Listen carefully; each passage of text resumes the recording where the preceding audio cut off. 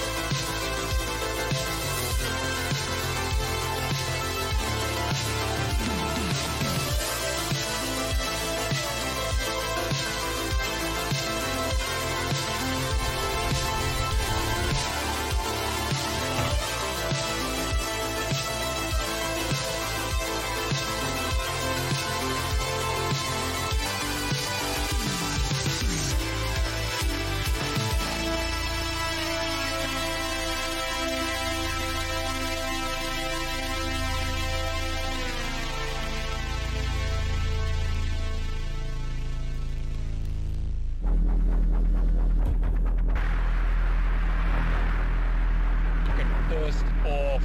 After reading that little line, I will be arrested for not taking a fucking vaccine. This is not a fucking joke anymore. This is fucking dead serious. I am fucking dead serious. These people don't know who the fuck they're actually playing with. Yeah, in a group they might come and fucking intimidate me and whatnot, but fuck, they do not understand what the fuck just one person like myself is capable of. They do not fucking understand. No fucking vaccine or mRNA will ever flow through my fucking blood. Never! I will fucking die fucking fighting for my forefathers and my fucking lineage. Fuck these motherfuckers!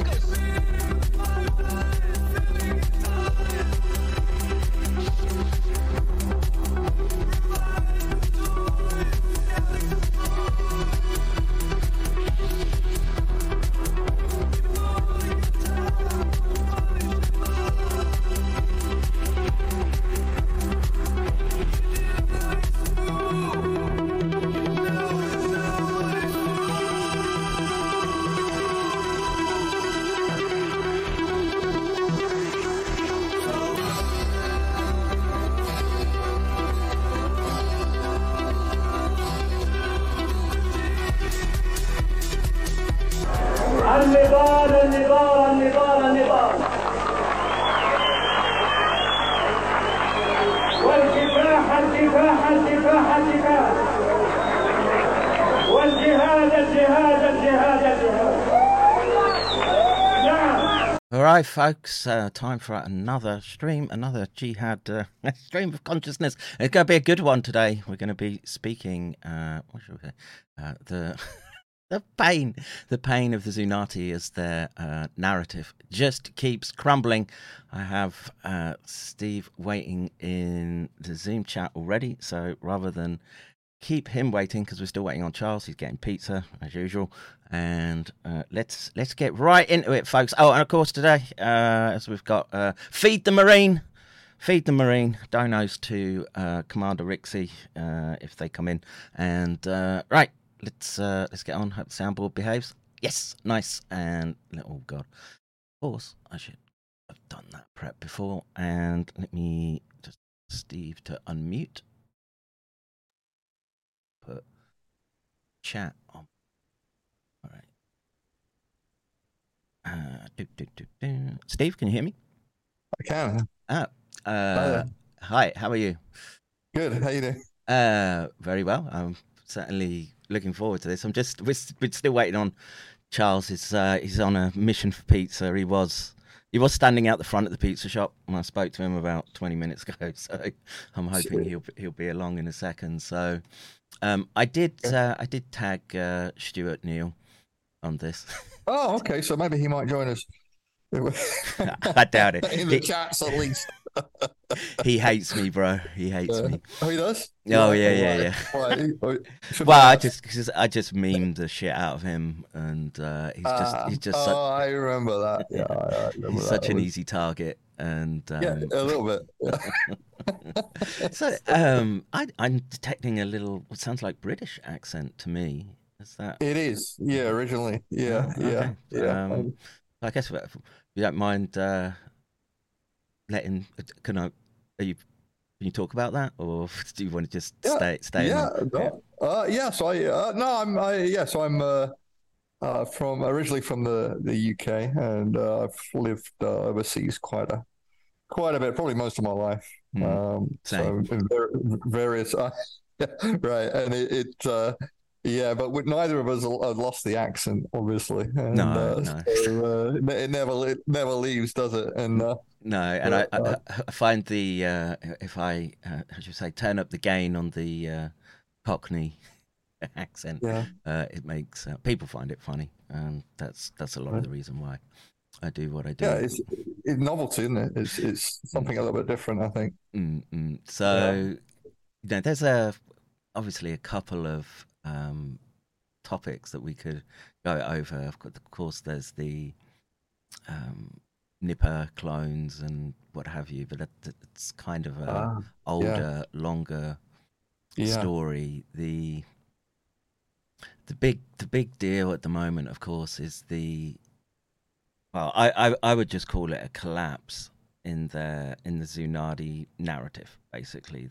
Especially after the uh, Chinese Center for Disease Control, what's his name, Gao, right?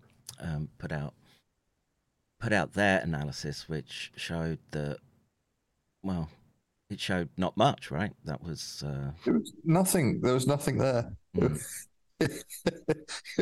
It was quite an anticlimax after all of that build mm, up, mm, all that mm. media hoopla, and yeah, and then then there was absolutely nothing really in that paper. So maybe you can tell people there's such a rich background in historic terms. Perhaps you can just sort of fill people in on exactly what happened, when, etc. Yeah, regarding you're right. There's a lot of history here, but I guess I'll focus on the recent story, which is the raccoon dog Mm, in Broglio, and so this sort of started. Well, I suppose it started last year when George Gao, was at that time the head of the Chinese CDC, and now he's the former head of the Chinese CDC. He published a preprint on the Huanan seafood market, which has had a lot of attention as a potential source of COVID-19 or the COVID-19 pandemic. mm, So he published this preprint, but actually on the same day that he published this, the Raccoon Dog Group, as I shall call them, they published two papers, two of their own preprints. mm, And so they stole the thunder of George Gao, who was essentially saying what he said in the paper that he published last week, which is that there's nothing to see here, folks, in the market.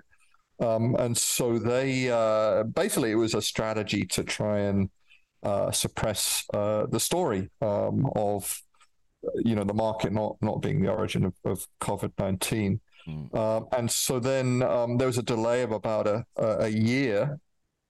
And then, but in the meantime, the Raccoon Dog Group, they went on to publish their preprints in Science magazine. So there were two papers, one by Warraby et al. And that looked at the market itself, the spatio-temporal, well, actually just the spatial modeling of environmental positive cases, etc., in the market. And then there was Picard et al., which was a modeling paper that attempted to claim that there were two independent zoonoses from a mystery intermediate animal. And then lightning striking twice in the same. Oh, it's incredible. And then it just vanished. Yeah. So it popped up in the middle of Wuhan and it infected two people independently. Then it just vanished into thin air. And then so those two papers, they generated quite a bit of criticism because there were a lot of flaws in those papers. Of course, like the kernel analysis, right? And this over smoothing and strategic omissions of key data sets and data points, and it was all very contentious. The empirical data they were looking at, but also the modeling as well was quite odd and opaque, very difficult to interpret. And so they generated a lot of preprints, and Michael Bolter who's a former science journalist. He posts on Twitter. He wrote an article, a blog called "Attack of the Killer Preprints," and so about 6 or 7 preprints that are attacking these 2 papers. Mm-hmm. So there are a lot of flaws and a lot of problems with it, and the language they were using was very sort of not very straightforward at all. And I'm being polite there, but I'll just say this, Steve. Let's just say I have a potty mouth on this stream. If you feel you've got to feel for it, don't worry about. I will hold back there. Don't hold back. So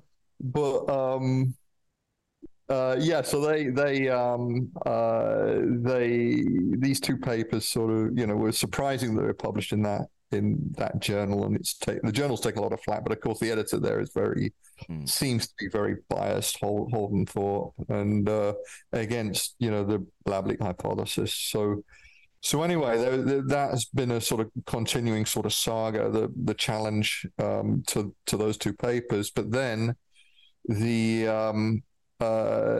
data, the sequence data for Gao et al., which hadn't been made available when they published their preprint, suddenly appeared on GSAID, the database. But nobody knew about this apart from a few people noticed it, and they didn't broadcast the news. They downloaded the data and went ahead with their analysis, and so this was the Rikundo group. So Flo de Bear, the so she found the data. She just happened to find it, right? She was just in there at the right. I mean, that's what you do, isn't it? You sort of spend these evenings, browsing, looking for data sets to magically appear. So it was quite remarkable. And then, but they didn't tell anyone. They just kept the information to themselves, and then they went ahead and analyzed the data.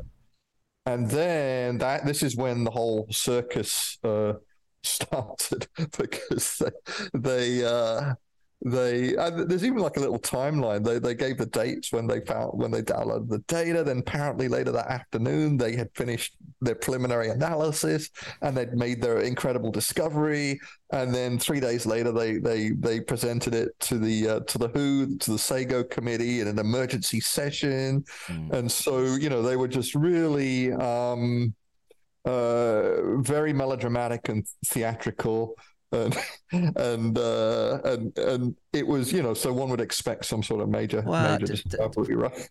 From what I've seen, and I have been in this sort of lab origin fight as well. I tend not to focus on it now because I don't want to talk about myself too much. You're the guest, but it was just so obvious that they were lying from the get-go, in my opinion. And with what they've done is engage in, gaming the system and essentially science by press release. And they're obviously getting help on the inside. As you said, science as a journal has been way more accommodating than, I would have expected the journal to be. And it's shown how corrupt the journal system is at the moment, the people trying to get in the high impact journals, etc. And it's all those journals, it's very nepotistic networks, and you scratch my back, I'll scratch your back kind of thing, and it's disgusting from my perspective. But I'm so glad that you guys have continue to fight that good fight, and the world owes you.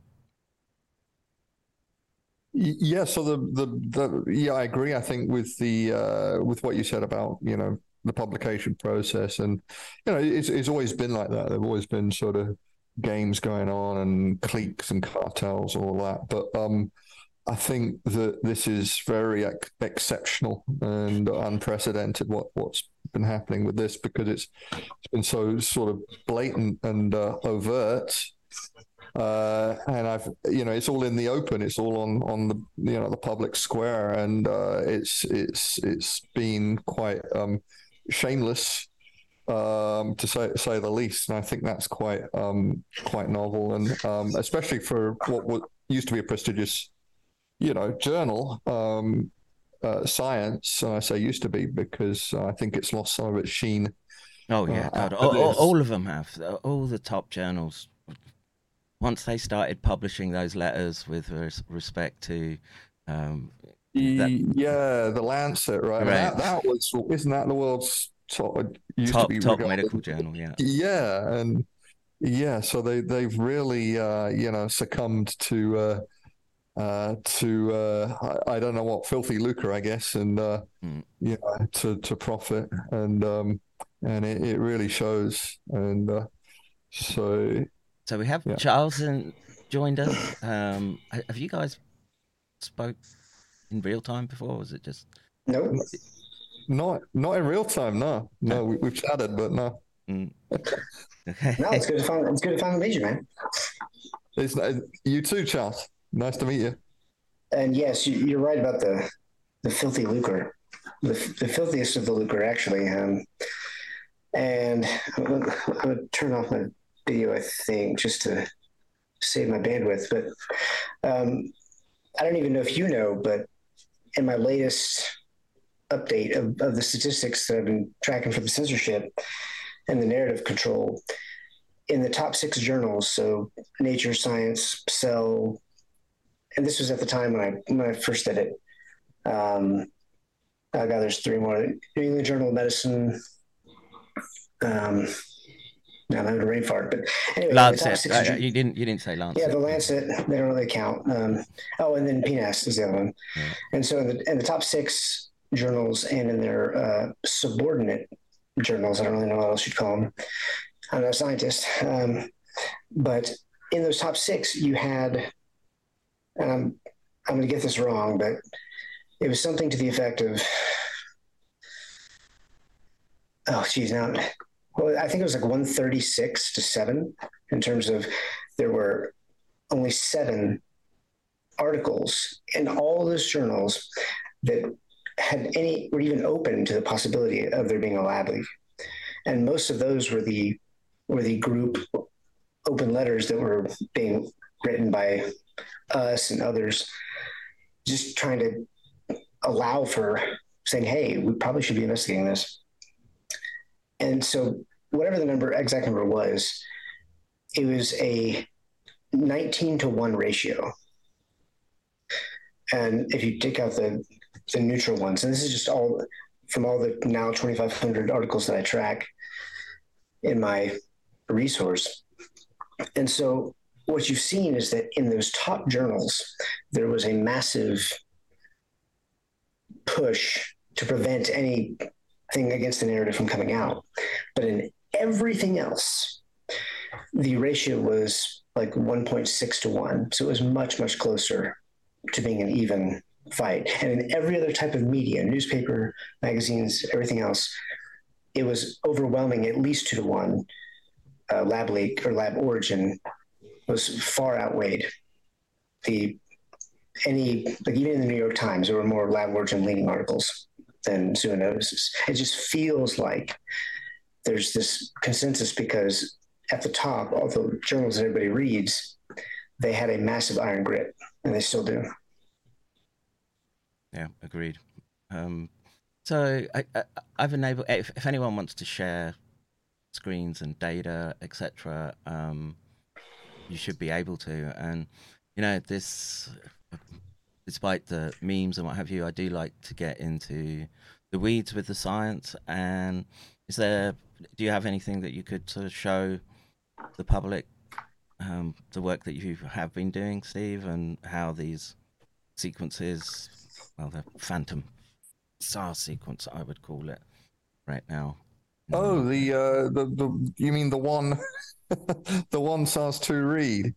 I got my Twitter thread somewhere. I suppose I could show that. How does that sound? Yeah. Let me just see if I can find it. This is a pretty relaxed stream, so Yeah. Just take your time, bro. And, I will. I'm tapping away slowly here. So. So, when did you leave the UK? As you're looking for that. Oh, golly, that was a long time ago. That was 23 years ago. Right. Yeah. So yeah, I left in 2020 for Florida, and then spent some time in Wyoming, and then down to Puerto Rico. That's where I'm located currently. Oh, okay. Yeah. Maybe introduce you to Maples. He's maple syrup. No, Costa Rica. He's in. Sorry. Oh, in Costa Rica. Wow. Yeah. But he's another Nice. force. I don't know. You know Maples? Or he's I been in. don't. Yeah, he's frontline clinician, and it's just been like the horror stories that have been coming out, or he's been saying, and Costa Rica has essentially sold its soul to Pfizer by the sounds of it, and they were mandating shots in kids and all this kind of how should we say, egregious abuse of sort of state powers. And he's a good one to bounce ideas off, and very, very, very smart cookie. So Is he on Twitter? sometimes. yeah, sometimes, but most of the time on Telegram. Oh, okay, great. Very, very, very Oh, sharp dude. I'll look him up. Yeah, there've been some Latin American countries were very, very harsh in the measures that they imposed, and I went to Panama last year, last Christmas, and it was frightening. I mean, they had armed paramilitaries on the streets, and the population. Isn't that just normal though for South America? I thought that. And it might be actually, and I think it depends where you are, and but that might be normal for Panama, and the population looked terrified, and again, that might be, sadly, might be normal there. So Yeah, I don't know. I watched Scarface again over the weekend, and well, he was Cuban, wasn't he? He was from Cuban, but they're all the same to me. So okay, so I've got my screen here. How do I do this? So I share. Yeah, it should just be out share, and it'll pop up. So you've been working with Yuri and Adrian, and I'm not sure Dr. E.K. say that name. Oh, last name. With Adrian, Dayu, Yuri, and Stephen. Yeah. So we've been working together on a number of different projects. And can you see the screen now? Yes, we can. Yeah. Okay. Yeah, so I've been working with them and doing, a lot of bioinformatic analysis of rogue data sets, and we've done a lot of different types of things, and part of what came out of that was I developed this sort of method for scanning for coronaviruses, and this is what you can see here. So and you can see my pointer here, but yes, we can. You have such a great bio as well. Epistemic trespasser. I always think of that one. I got that one from Angela Rasmussen. So. Oh, that's right. Fat Angie. Right. She thinks it's an insult. I think it's a compliment myself. So what's really funny about that is that she took, I made fun of her and came up with like a Matrix themed meme, and I put ad hominatrix, and she ended up putting that in her own description. So I guess we kind of traded. Wow. I remember when she did that. Yeah, and she didn't put my description of her in her bio. But that one made nature. Hey, you always want to hit the big time. Yep. Let's say if that's all you had to do to get published in Nature, I'd have done it far earlier. All the wasted years attempting to. But anyway, we're digressing. So, yeah, if we could maybe explain to the public what we're looking at here. What so we're this is actually looking at here are a bunch of numbers. This is what bioinformaticians do. They generate tables full of numbers. But what we're seeing here is this is a scan of. So what I did here was I took the Holy sample Q61, which is the one with the, this raccoon dog that apparently infected several people and with different lineages of SARS-CoV-2. So this was Q61, which was the one that the raccoon dog group were raving about on media and saying it was, the solution to the pandemic, et cetera, yada, yada. And they had the emergency session of SAGO, and then they were pressuring, the Chinese group who were about to publish, and I think they were getting quite upset about the whole thing. And so Q61 is the sample from the Huanan seafood market that was sampled in early January, and they proclaimed that they had found raccoon dog in this particular sample. Wasn't it a glove, that sample? The other one, the glove was A20, so that one was lineage A, they claim. But again, that one was only I'm still looking at that, but from what my preliminary results is showing that it's just a trace again of SARS-CoV-2 in that one. So this is the sacred sample, and they claimed it was dominated by raccoon dog, and so I did do a analysis of all the different animals in there. So what's called a mitochondrial analysis, which is you look for mitochondrial sequences from different animals. And the reason you use mitochondria in forensics is because mitochondria have a lot of high copy number. So there's a lot of nucleic acid in there.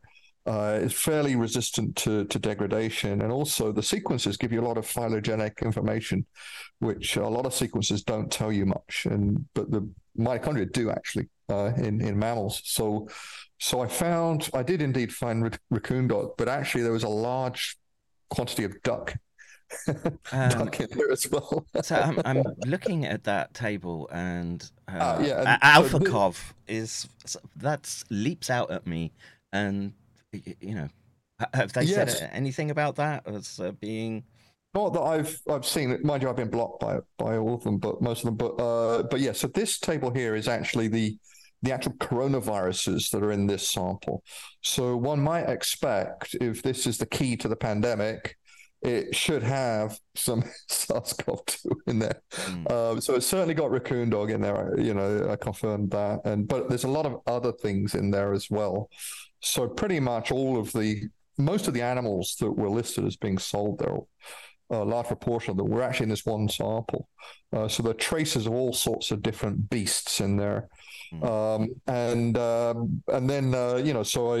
was dominant. It was a large proportion was raccoon dog. And so, if this is the magical intermediate host, then you would expect there to be, quite a lot of SARS-2 in there. And so I did this scan. And so what it is it checks the sequences in the sample against 260 different coronavirus genomes, and it pulls out the hits essentially. And these are the only hits that I found. And so you notice the alpha coronavirus here. It has 92,000 reads. That's a lot. But there's a problem. The coverage of the genome is only 0.5%. So only 5.5% of the genome have reads matching to it. And so I published this last week, and then after the Chinese published their paper, so I waited for them to publish their paper before I published the analysis, and then this was sort of the initial look. And so there was this here, but it's anomalous because the coverage is very low. And then likewise, if you look at all the other coronaviruses, the coverage is very, very low. including SARS-2. So SARS-2 is only 0.3%. And I found 137 reads, but I didn't use any filtration. So I just, I do like a sort of I like to cast my net wide, if you like, and on the first pass, and then see what comes up. But it's been pointed out subsequently by Adrian Jones and by Moreno. I forget his second name. But yeah, I know who you're on about. Yeah, and they did some filtration, and they came up with one read, SARS-2 read. And so that's the merest glimmer of a sequence. And then an anon was, contacted me, and a non-colleague contacted me, and he, suggested that it might actually, what commonly happens is that when you're doing reverse transcription, there's this vial of reverse transcriptase, and they've noticed that they get contamination in that vial. Trace contamination, and apparently it's very, very, very hard to avoid, even with the best intentions. So manufacturing at the manufacturing level for that reverse transcriptase, the presumption is that someone who had SARS is handling or in the vicinity, or no. I think it's when you're aliquoting your reverse transcriptase into all these samples. The pipette can become contaminated, I guess, or maybe aerosols, or I'm not quite sure of the mechanism there, but there's little droplets potentially, and but I think potentially it might be, if they're not using filter tips, then the material can enter the pipette, and then you will release it when you get another aliquot of enzyme. And so he says that he's noticed this in his lab, and that for that reason they used a threshold cutoff in order to say, yes, there's definitely SARS-2 in a particular sample. So that sort of cast doubt on whether it's actually from this raccoon dog at all, or from this Q61 sample at all. And well, I was actually going to ask that alpha cove. What animal is that alpha cove from? Well, hold your breath. That one is from bat. So there was bat soup in the market. And you'll see, like there's actually there's little human ones, yeah. Well, the reason I would my rationale for the bats is, so these are from actually Rhinolophus bats, and then the ZXC21 is a sarbecovirus, as I recall, and that's right. Yeah, they. But the thing is, there's this very strong sample bias in the databases toward bat coronaviruses, and so it could be cross mapping from the others. But so if it hits this one, it may also hit these as well. So that could be happening.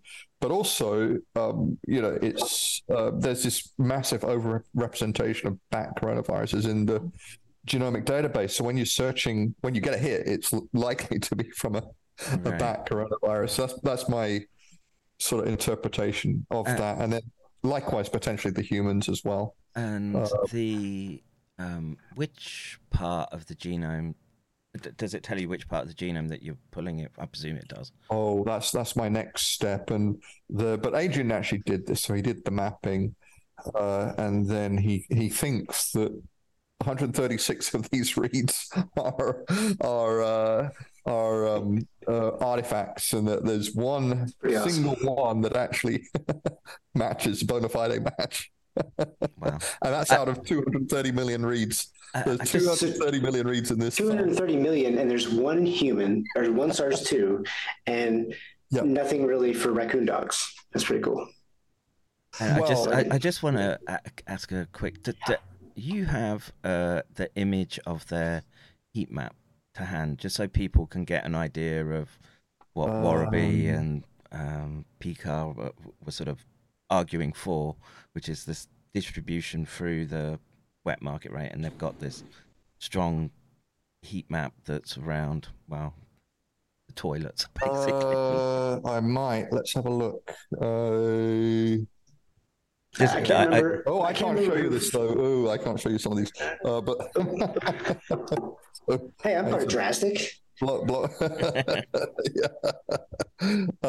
This is our draft here, and so yeah, we have a heat map here, which let's see if it's still there. There we go. Yeah. So this heat map was the data was from Warraby et al. So this is the Raccoon Dog group, and they published. This is the paper they published in Science last year, and this is just the numbers of samples that were taken. So what it's showing is there's two sides to the market here, and then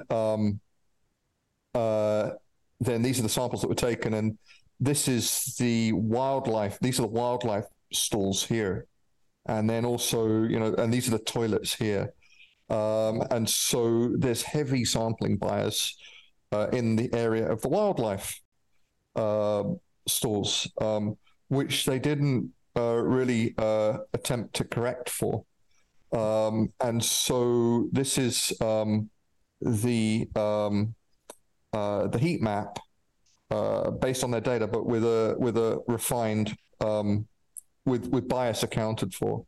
And so if you look at this here, it shows, so these are the positive environmental samples. And so once you correct for the total number of samples that are taken, then one could do a statistical analysis and show that the only statistically significant area of the market which are associated with positive samples is actually this little green dot there. And that was in Warraby et al., but it wasn't, I don't think they even put the green dot in there. So they had the sort of the heat map. Oh yeah, they just make it look like there's this huge coverage through that side of the market, right? It was a shocking display of over smoothing again, over smoothing, and then, but actually, this is the only. So they didn't, again, by omission, they didn't put in the key data point. The key data point were the toilets, and so this is where the toilets were, and the mahjong room, and so they failed to indicate this, and this happens to be the only statistically significant association after this. After the bias is corrected for. And forgive me, but did they know? I don't actually know if they knew that, because I came across that photo that had the second floor with a little window and the open balcony thing, and behind that there's the bathroom and the stairs and the little mahjong room. Like, I didn't even know that was there. I just found some pictures from the market that were in a brief that Daschuk had given when he came back from one of his WHO visits, and I noticed, like, wow, these are really weird. And so I showed them to the group, and I don't remember if you were in that particular thread or the private chat that we had, but I forget who it was, like Babar or Francisco or somebody was like, "Holy cow, yeah, it's." I'm pretty sure that's where the bathroom is, because we could see a little bit of the bathroom sign or something, and sure enough. So I don't actually know if when they, at least when they did the preprints in February of 2022, that they knew that bathroom was there. So that could be the case, actually. Yeah. Do one of you have it's such a telling picture. I want to say it was Francisco put out a tweet yesterday. He just had all some measurements on there and scaling. It was fantastic what he did. I don't know if I can maybe I can find it. Shall I have a look? Yeah, please. Or I could find it while you're doing that, and if you wanted to keep going. I don't know. Yeah, maybe that's a good way. Oh yeah, rather than I don't know if that'd be more efficient. Charles takes a look. Yeah, that would be great. Yeah. I can fake being useful occasionally, so.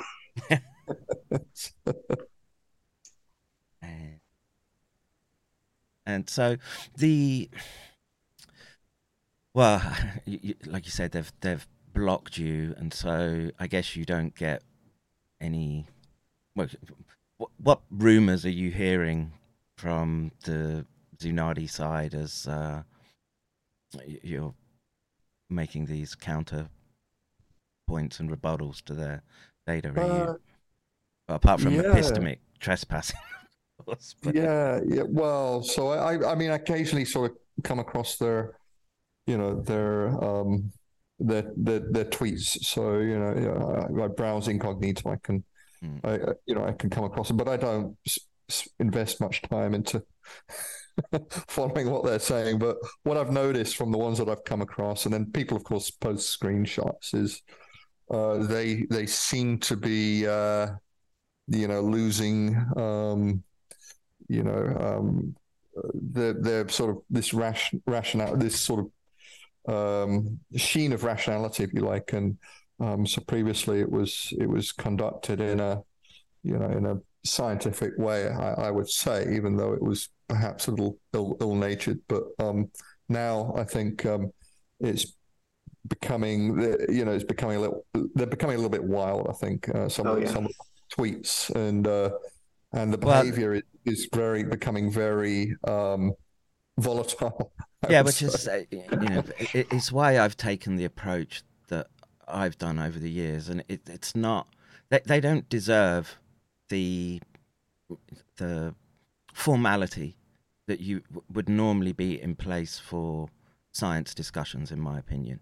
It was very obvious that they were lying. It's very obvious that they had conflicts of interest. Very obvious that they were just been trying to game the system, well, basically for wherever you want to stick the pin in the timeline. And they deserve the full fury of the internet coming down on them, and they should meme to death is my sort of we're not going to put up with their shit anymore.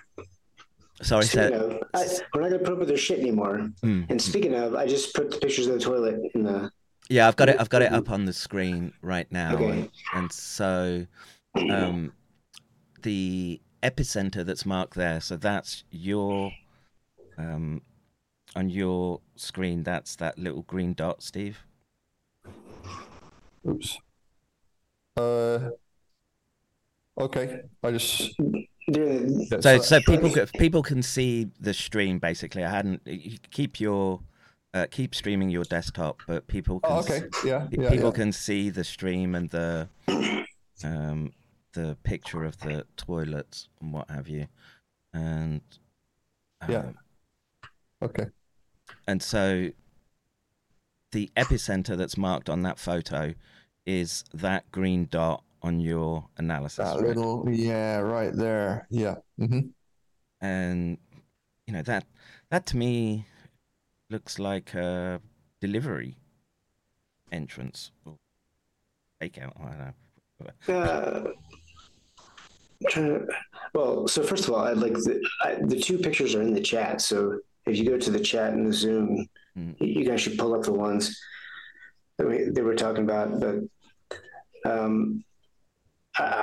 what's really cool is that I was kind of hands off because I'm always doing 80 different projects, but every day when we first started figuring this out, I would go in there and they would be talking about measurements, and one person would have gotten aerial satellite photos, super zoomed in. Another one would have been looking in the Internet Archive for pictures that were a decade old just to see if they could piece together the exact images from it. It was really, it was like watching a very CSI, but with a bunch of internet trolls doing it. It's pretty fun. Pretty fun to watch. May the trolling never stop, as far as I'm concerned. So,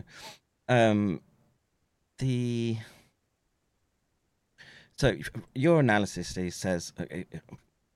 Sorry to keep asking you to switch. So the Twitter, yeah. So,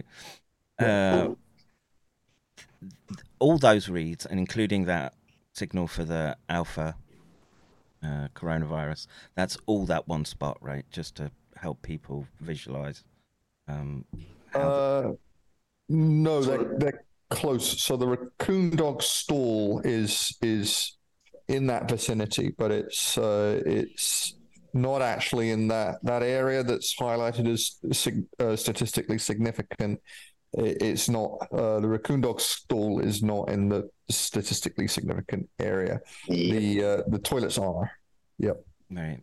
And people think about SARS as a respiratory condition, but it does have a lot of gut. Fecal oral. Yeah, and Chinese toilets are legendary for their how should we say lack of maintenance. Put it that way. I'd never heard this rumor, but I'll trust you on that one. Okay.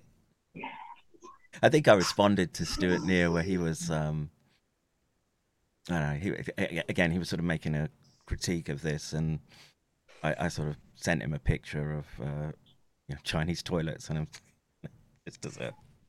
Just to remind folks that, not everyone has these Western toilets, right? It's squat down and do your thing. You get them here in Japan as well, but yeah, it doesn't surprise me that there would be widespread contamination in that area, especially where you've got lavatories and plumbing. Why the significance of the Mojang room? What's your takeaway from that? The mahjong room. So it's right above the toilet. San Francisco, and the engineer have been doing great work this week. Detective work, generating photographs and videos, etc. That area, and so that picture that Charles posted in the chat is the product of all of that investigation. And it's the engineer has done some threads, and he's indicated that there are several cases, SARS-2 cases in the market who visiting the mahjong room. Oh, okay. That's why it's people within that. Yeah, felt that was where it came from. That and the toilets, and so the lady who had the first infection, the shrimp, she worked on shrimp. They call her the shrimp lady. She said, she did an interview. She said she got it from the toilets. So that's the sort of the link with all of those cases, and yeah. And for people who don't know, mahjong, it's a game that the Chinese love to gamble on, and gambling is illegal in China, and so they have to hide when they do it. And so the room that they chose was away from everything. It was on the second floor, but not part of the second floor like mall that they had. And so it was kind of isolated, and it didn't have a bunch of circulating air or anything, because it was just like a tiny little room. And so basically you'd have four players at any given time playing for several hours at a time in a tiny cramped room, and multiple people playing these games were among the very first cases from the market. And it's the one thing that they don't want to talk about. Do the Chinese talk about it, or is it? Well, yeah, they like to. In fact, I found like news stories and stuff where, because there was rumors that this was one of the places that it might have come from, because so like in Wuhan, they did kind of understand that they didn't really think it was necessarily the market, and as part of the whole like lockdown stuff, they closed down all these mahjong rooms, and actually you can go and watch videos of them like storming rooms and beating down doors and whatnot. But this is it's a very well-known cultural thing, and I was able to read from several different news stories from different times, all all the Chinese, all relating to this link and this understanding that the people who were playing this game were amongst some of the first people, even if it came from an animal. So they knew. Wow, their ability to put on ideological blinders and try to force fit data to their hypothesis. It's wow. Well, it's ironic because at first this was the Chinese CCP excuse that they wanted, but then by the end of February, no later than, the Chinese had already, like in papers, said, yeah, this can't be the origin because there's cases that predate it.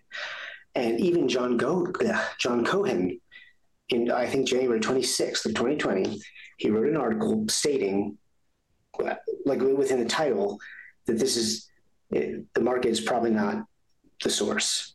And so it's ironic, and well, it's not ironic, but it's telling that as the kind of protector of Fauci as science, 3 years later, he's like really pushing this hypothesis when he himself wrote an article before the end of January that the market wasn't the origin. So it shifted from becoming this, like the Chinese didn't really want it to be this, but they definitely didn't want it to be from the WIV.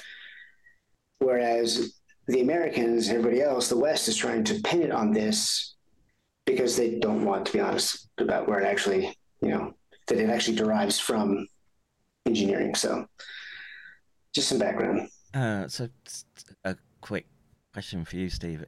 If you had to point at a culprit for the origin, but I know you can never do with certainty, but could you sort of rank order a couple of sources that you do think could be the source for SARS? Yes, so I tend towards a research related origin. I'm probably 75-25, I would say, research origin. I shifted, when Picard et al. And Warraby et al. Came out because to me it was so flawed, that work, and I thought, well, if that's the best case for zoonosis, then that only really leaves the research related source, and so I tend toward it. But, Steve, are you taking into account the photo from Eddie Holmes? Surely that seals the deal, no? that was from. I think they're claiming that was from the same stall that this sample was from, the magical sample, and incredible. And was this, and obviously that can't have been the same animal, right? That was a long time ago, but apparently one of its descendants, infected two people with two different lineages right. 6 years later. So, that type of thing actually pushed me the other way. So, that sort of nonsense was, again, I'm thinking if that's the best they can come up with, then it's looking more and more like, a lab leak. So. My own personal view. Well, look, when this started, etc., I was like, yeah, someone's goofed up in a lab, and the cover up was, to stop pointing at the Wuhan Institute of Virology. But as the years have gone by, I'm afraid I've found myself just more and more in the bio warfare space, and I wondered if you had any thoughts or feelings about that particular aspect, the search for pathogens. The medical countermeasure industry just seems written all over this from my perspective. How do you feel about that? As to whether it has a potential military aspect.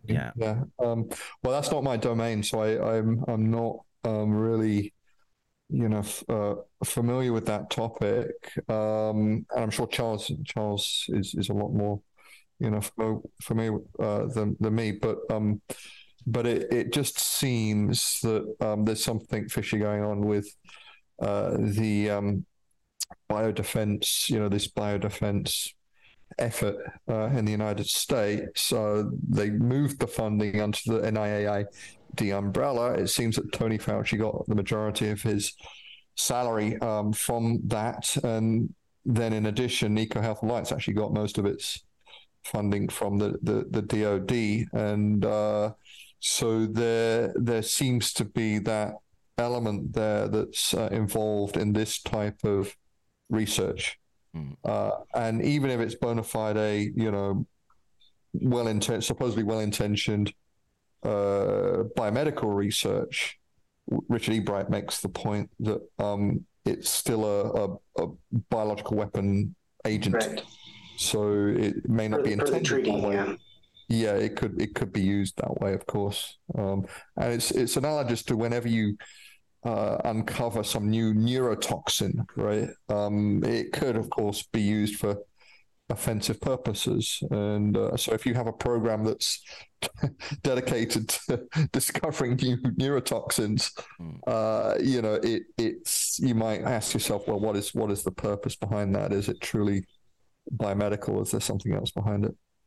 Yeah, and the data just keeps coming out, pointing towards impacts on central nervous system. I was going through papers yesterday looking at, the evidence is coming out now that it's impacting dopaminergic neurons, and this pulls us into the long-term incapacitation domain. And there was another paper that popped out last week, which was from a German group, where they were finding spike protein in the marrow of the skull, the meninges, the brain parenchyma, and this was replicated in an animal model.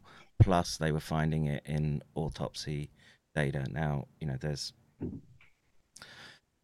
it's not clear if the autopsy data was, how much vaccines had played a role in that expression profile, but it's very concerning that we just keep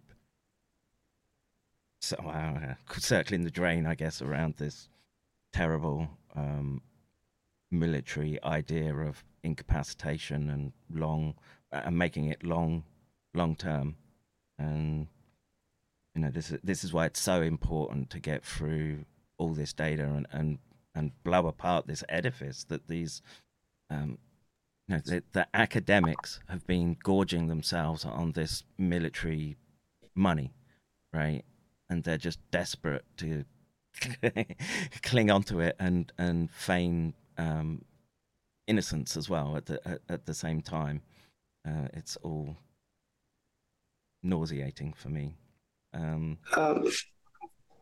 So I guess because Steve has looked at all these sequences much more than, I don't even know how. Like, literally everything I've learned has been as I've been going along, just trying to read enough and pick up enough that I could not actually sound like I actually know something about the topic instead of being a complete idiot. And so I was curious if you had read Breakfast Dog's most recent article where he was talking about the SARS, the original SARS, as potentially artificial. If you'd seen that yet. I think that's for you, Steve. No, I think I read, I saw something on Twitter, but I haven't looked into that in more detail. And yeah, I mean, that's not a bad thing, because really what I'm curious about is, and most people aren't going to know this, but what I recall from you and how you ultimately came to Drastic was that we were working on the Fuse and then we released it, but you kind of came and you had analyzed RHTG13 and really just like you had a completely different argument than because if I want to say you said that it actually looked like it was normal, or not normal, but it was natural, based on the sample. Is that right? Yeah. And so yeah. So I guess my question is that because you came in as a contrarian, and I don't know exactly how after that you ended up like becoming one of us. But I mean, I couldn't really tell you. It just kind of happened to me too, and by osmosis. Yeah, and because I guess what I'm really curious about, and what I know that you would well more versed in is RHTG13 and the two Zhoushan viruses, ZXC21 and ZC45, because like last time. Because I've tried to follow this, and a lot of us have thought that all three of those are artificial, and that they may have been, depending on who you talk to, they may have been like stepping stones towards SARS-CoV-2 or something like that. And especially because those two Zhoushan viruses and RHTG13 are the only Sarbeca viruses that have any of the HIV like inserts. And so since that's been like a major turn and focus of my research, because that ties into diffuse, I guess what I'm curious about is like your thoughts on how you, like if you think those are natural, artificial, which ones might be, because really what I'm trying to do is from my side is determine, okay, did this really come from work in China? Or is it possible that it came from somewhere else, like the United States initially? But those three in particular, I think, were really. I mean, well, that's where I'm focused right now. So I'm curious as your thoughts on those three. Yeah. So RITG 13, that was sort of what got me into the whole topic, because I could see that there were all of these anomalies that had been reported by, Drastic et al. And all the other independent investigators. So there's clearly something up with that sample. And then, so I started digging into that sample, and then I found that it, I determined that it was from a bat. There was all sorts of speculation about the nature of that sample. Because there are only very few bacterial reads in it, and that's not consistent with a fecal swab, which is what it was described as. So I managed to determine it was indeed from a bat, and it was from Rhinolophus affinis specifically. And then I started looking more closely at some of the other sequences in there, and it seemed I found patterns of cell division in there. So essentially what that sample represents is what's called a transcriptome. So, which is a big surprise to me, because it's supposed to be a fecal swab, which is supposed to be, as you know, dominated by bacteria. And then it turns out to be a transcriptome, which looks like it's bat tissue. And so I started looking at the transcripts on that, and I found signatures of cell division. And so at that point, my hypothesis was that it was from a live culture, essentially, so a cell line, a bat cell line. Gotcha. But then also I thought, well, it could also be from tissue. I can't really distinguish. And then I've continued with that analysis, and I keep getting sidetracked with all these raccoon dog things going on and all these other things. I know the feeling. Yeah. And so, we must rehabilitate the raccoons, though. That's been my mission. That's they've been scapegoated, haven't they? Yes, so very much. Those poor trash pandas. Yeah. So I've been meaning to publish, the final installment of my analysis, which people, may agree with or disagree with. But my view has strengthened that it's actually from tissue. It's been missampled. That's my opinion. I will post these results soon after this raccoon dog stuff has gone away. And then, people can look for themselves at the data. I've actually presented this to the so-called Paris group, and folks were a little bit disappointed, to be honest. That was my sort of reading, because it was so iconic, and it was such a strange anomaly, and all these shenanigans with the description of it and the mystery of its provenance and all of that. And so I mean to do that. And so my position is with RATG13 is that the sample is natural. And so I think that the background reads look natural to me there, and they, therefore I think that the sequence itself is wild type, although there are some workers who think that it's been manipulated. So the actual sequence itself has been manipulated, and there's been some discussion as to how feasible that would be. And indeed, it is feasible to do that, it would appear, but whether that's actually the case or not is another question. But this sort of what you're mentioning is, I think, anomalies in these three genomes, and so I was sort of more on the wild type side of things for a while. But then, apart from the fluoride cleavage site, so I felt that I was a little bit skeptical about some of these other coronavirus genomes being engineered, but I thought that the furin cleavage site wasn't a true anomaly in SARS-CoV-2. But then Alex, Valentin, and Tony published their paper on the restriction site fingerprint, and then that changed my viewpoint. And now what I think is that your perspective here and your viewpoint, I think, is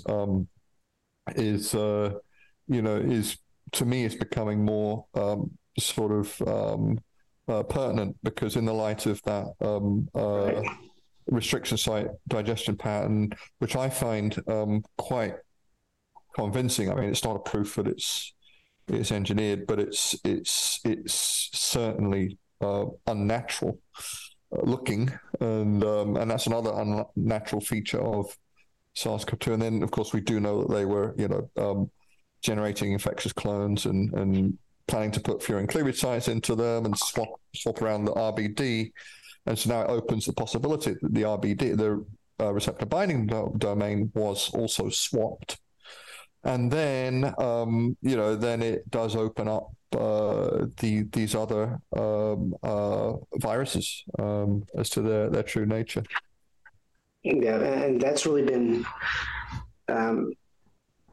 pretty much since September of 2021. So, I guess right around the time that you were kind of coming over, I've been mostly just researching censorship and then researching the epidemiology in Wuhan. And then, because I was the conduit for the diffused documents, I didn't realize, Major Murphy didn't realize, I don't think any of us realized, we hoped that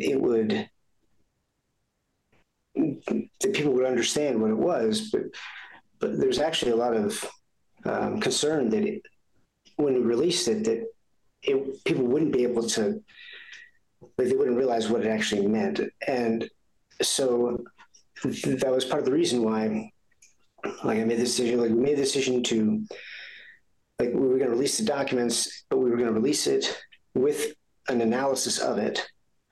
And ultimately, I thought that it was best for all of us, because we deserved to have that recognition, and we deserved to be able to do something as drastic so that people could see us as more professional than they did. And so that's really why we went through and we analyzed it and provided an unbiased, nonpartisan explanation. Okay, this is what we see and hear. And we didn't even release it through any newspaper or something, because that was the original plan. But I didn't want there to be any politics involved in it at all. But as I came to understand what was in there, I realized that there were I mean, there's really 4 or 5 big pieces of the puzzle that they literally state, hey, this is what we want to do in 2018. And here in late 2019, we see a virus that contains so many of these different aspects. Obviously, the furin cleavage site was one, and a very specific, targeting very specific human protease in a site that this cleavage site was already adequate. It didn't need anything else. It was a functional cleavage site prior to this being inserted there. But there was that. There was the fact that it's chimera, which was, it took a full year before that was like confirmed. Or, well, I call it confirmed, but can't say for sure.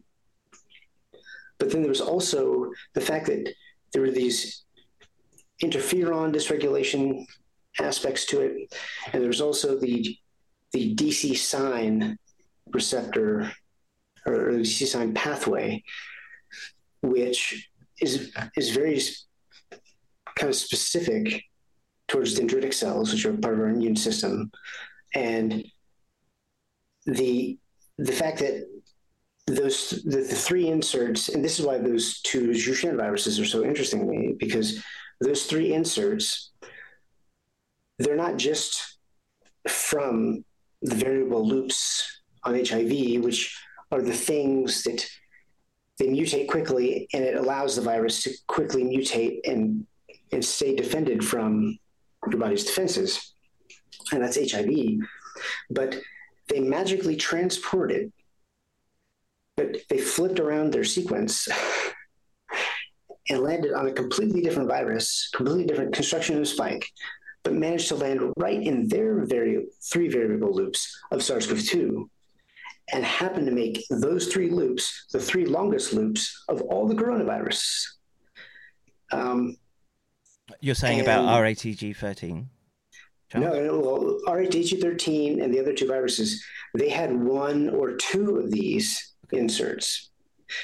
And so, like, the most likely thing to me as a non-scientist is when I see that, I think, okay, well, maybe these were just like stops along the road as they're trying to create functional, they're trying to put these in there and create functional DC sign epitopes in this new virus, but they're doing it, I don't know, one at a time.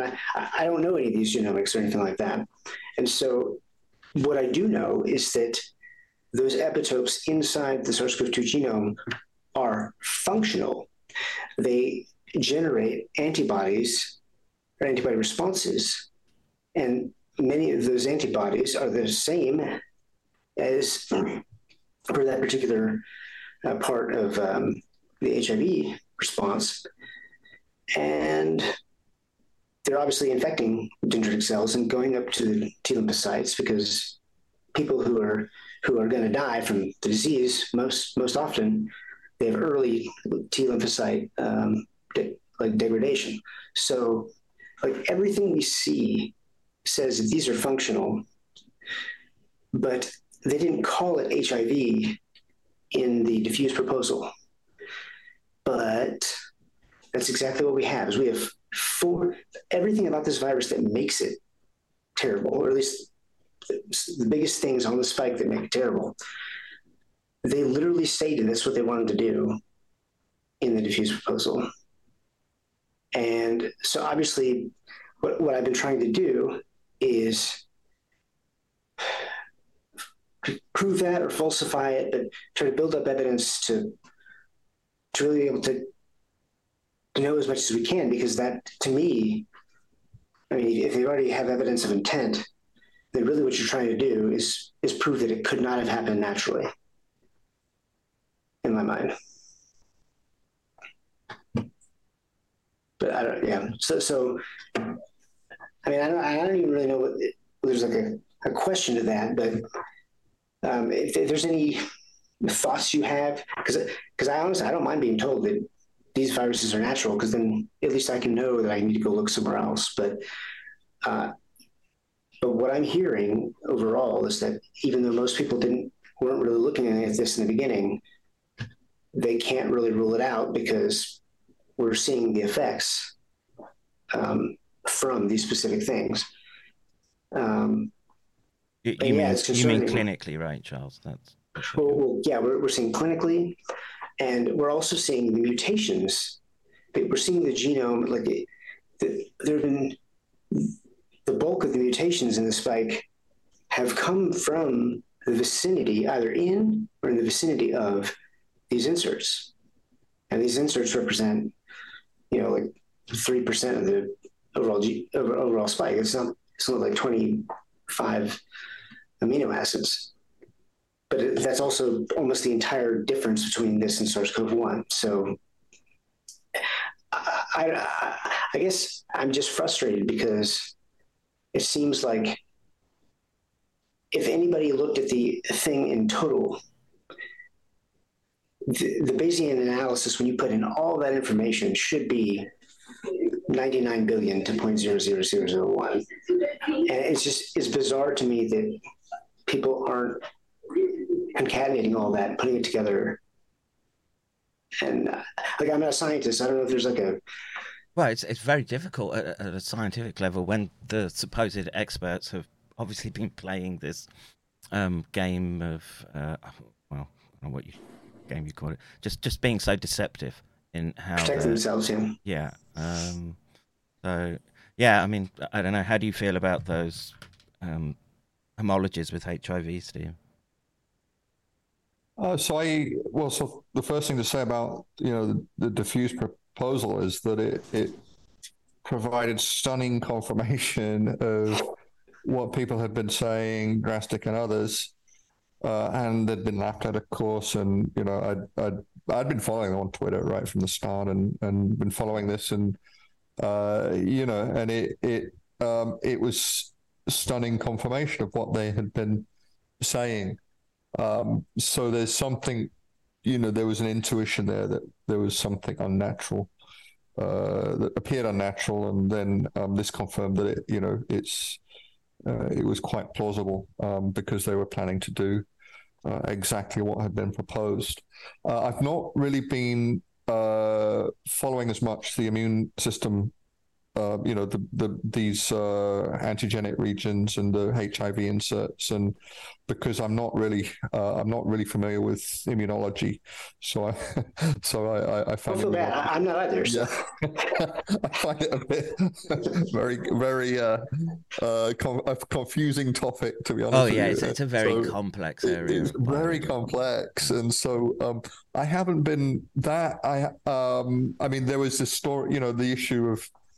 I mean, why on earth were they so adamant that first paper on the HIV inserts be retracted from the preprint server? That's unprecedented. Don't throw me a softball like that. Don't throw me a softball like that. See?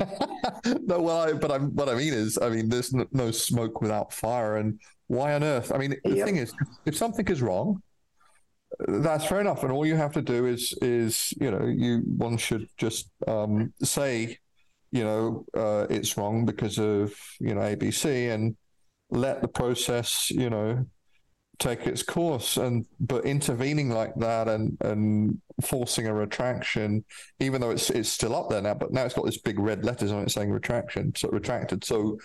That there is a red flag, and so to me, and why would they do that and be so worried about that particular paper? Because there were other papers and preprints which were engineering orientated, lab leak orientated.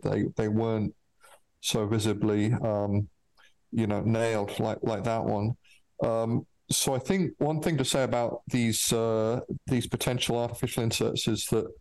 If I think that one might speculate that they would perhaps be maladaptive, and they might mutate, be under mutation pressure to change. But then we're not seeing this with the furin cleavage site, so I'm not sure that that's correct. But I think it's a question for molecular evolutionists who've stayed away from this topic in droves, unfortunately. But there's some brilliant minds in that community, and they've not really wanted to address this question. But I think the question that you're asking, Charles, I think that it's something that could be addressed through comparative genomics and comparing all SARS-CoV-2 sequences to try and determine, is this likely to be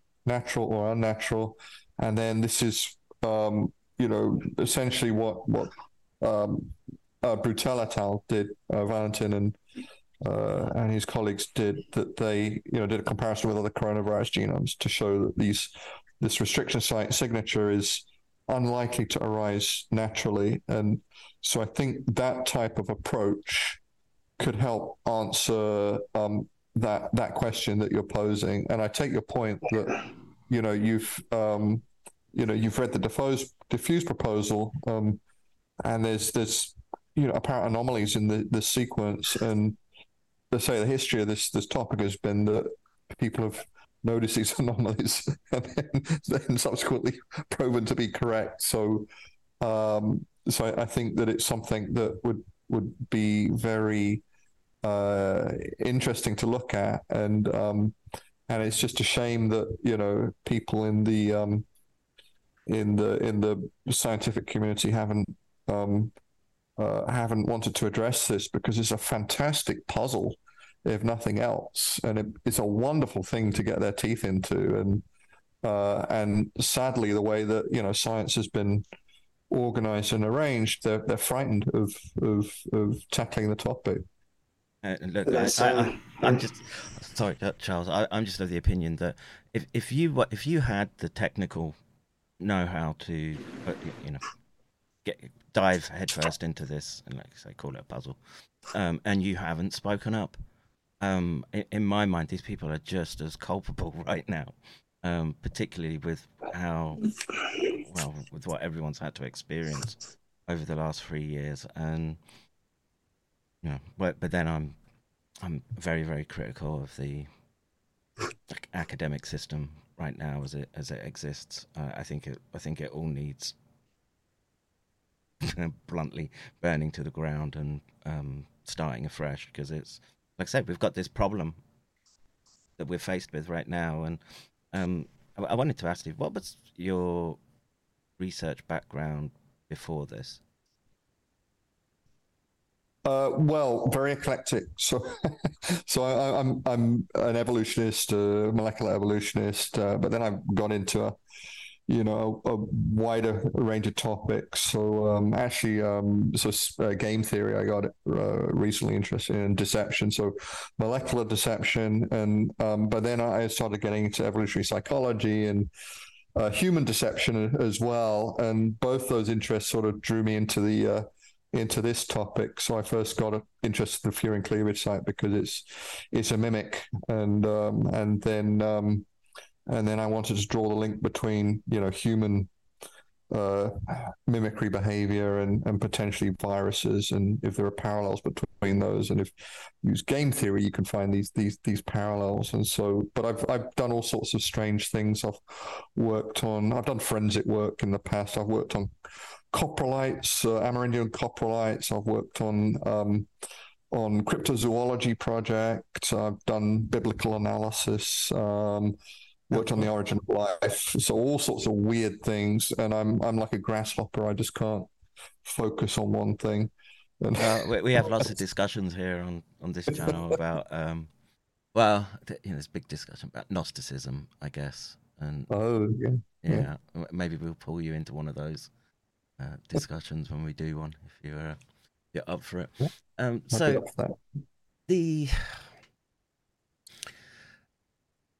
from your perspective, have you been surprised at this lack of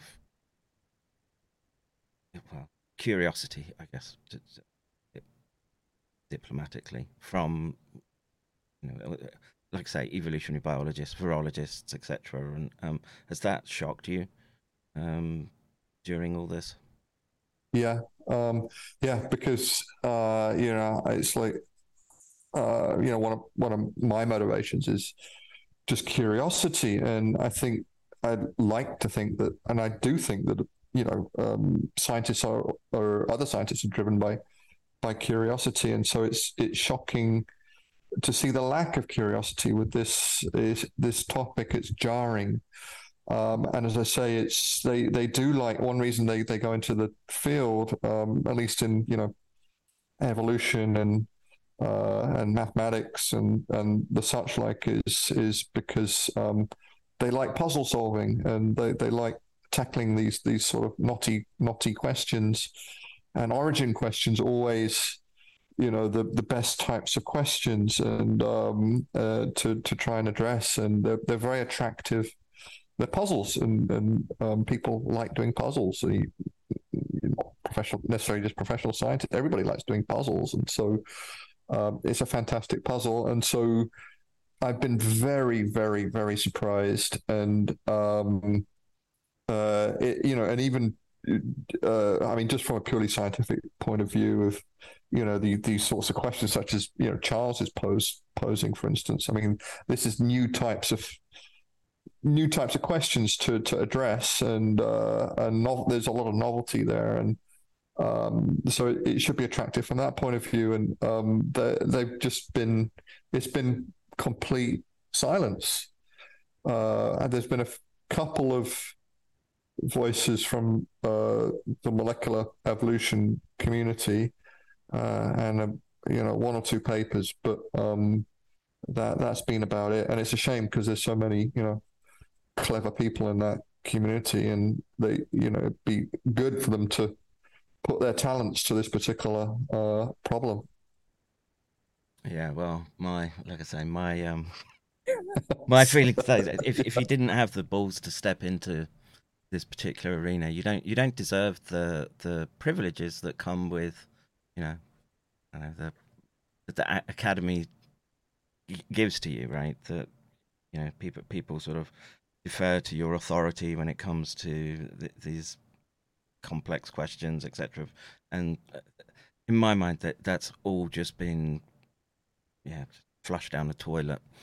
And it's if you had to think of a way to try to solve this problem, right, where obviously there's just too much top-down pressure on these people, they just fear for their grants and pensions. That's what it is. How would you change things so that the public are treated more fairly? That's a very good question, isn't it? And it's so that there's a problem with over centralization, and so decentralization is always the key to so many things. And so if there's a way of decentralizing scientific investigation, then that would provide a solution to some of these problems. One problem is you need money for a lot of things. So for to do bench work and experimental work and all of that, you need money, and so to do it, and so then in order to be successful, you have to get the money as an experimentalist, and so it's sort of wired into the system, but the problem is it's become so competitive that people, they're, as you say, it's like they're worried about their incomes and their livelihoods, and that's understandable. But should they be in that position? And so it's structured in such a way that people are, will do anything for the grants, and that's resulted, I think, during the pandemic, in a lot of very good science. So a lot of good sort of routine science has been done. Amazing stuff has been done, I think, but it's failed at the big questions, and it may indeed have even caused the whole problem in the first place. And so this is big science. So big science has failed spectacularly, and the response has failed. Public health response has failed. And so with these big questions, people are afraid to speak their minds, and that's because of the bureaucrats, because it's highly centralized, and the politicians as well. And if there wasn't that type of pressure and influence on them, if they would make it explicitly clear that you can say whatever you want, and you're not going to be, it's not going to be held against you. In fact, we're going to, we might give you, some accolades if you're outspoken and contrarian and happen to be right, then we'll give you accolades. So I think they could do a lot in setting the stage and setting the environment. So the current environment is due to them, and of course we saw some of this with this behavior of Fauci and Collins of they wanted to take down those the Barrington group, right? Those 3 epidemiologists, and they wanted to take them down, quote unquote. And then they immediately coined this phrase, conspiracy theorist, or they didn't coin it, but they applied it to people who thought there was a lab leak origin, which apparently was them to start off with. They were the first lab leak proponents, and so Bhattacharya, really. No, I mean in the meeting, the February. Oh right, meeting, yeah, of course. all of that, they were actually rampant, lab leakers. Well, that's actually why. But that's actually why. That's really what I figured out is that it all kind of makes sense and fits really, really well together if you look at this as they're trying to hide this HIV homology. And what people don't realize is that, and obviously I came from the military world, I'm aware of biological weapons research, and for decades, one of the main goals has been to be able to first use incapacitating agents that aren't super lethal, because the lethal ones are against the Biological Weapons Convention. But according to America, starting in 1999, the non-lethal ones are not subject to that. And given what we're currently seeing, that's concerning, because people would qualify per those definitions. They would say that SARS-CoV-2 is an incapacitating agent. It's not a lethal biological agent. And that's concerning, because if everything that we see with the sequelae is tied to this, then the long-term impact from this and lethality, impact on economics, not even including the lockdowns or anything else, but just the long-term treatment that's going to happen. There really is going to be tens of millions of people that will have died because of this. And,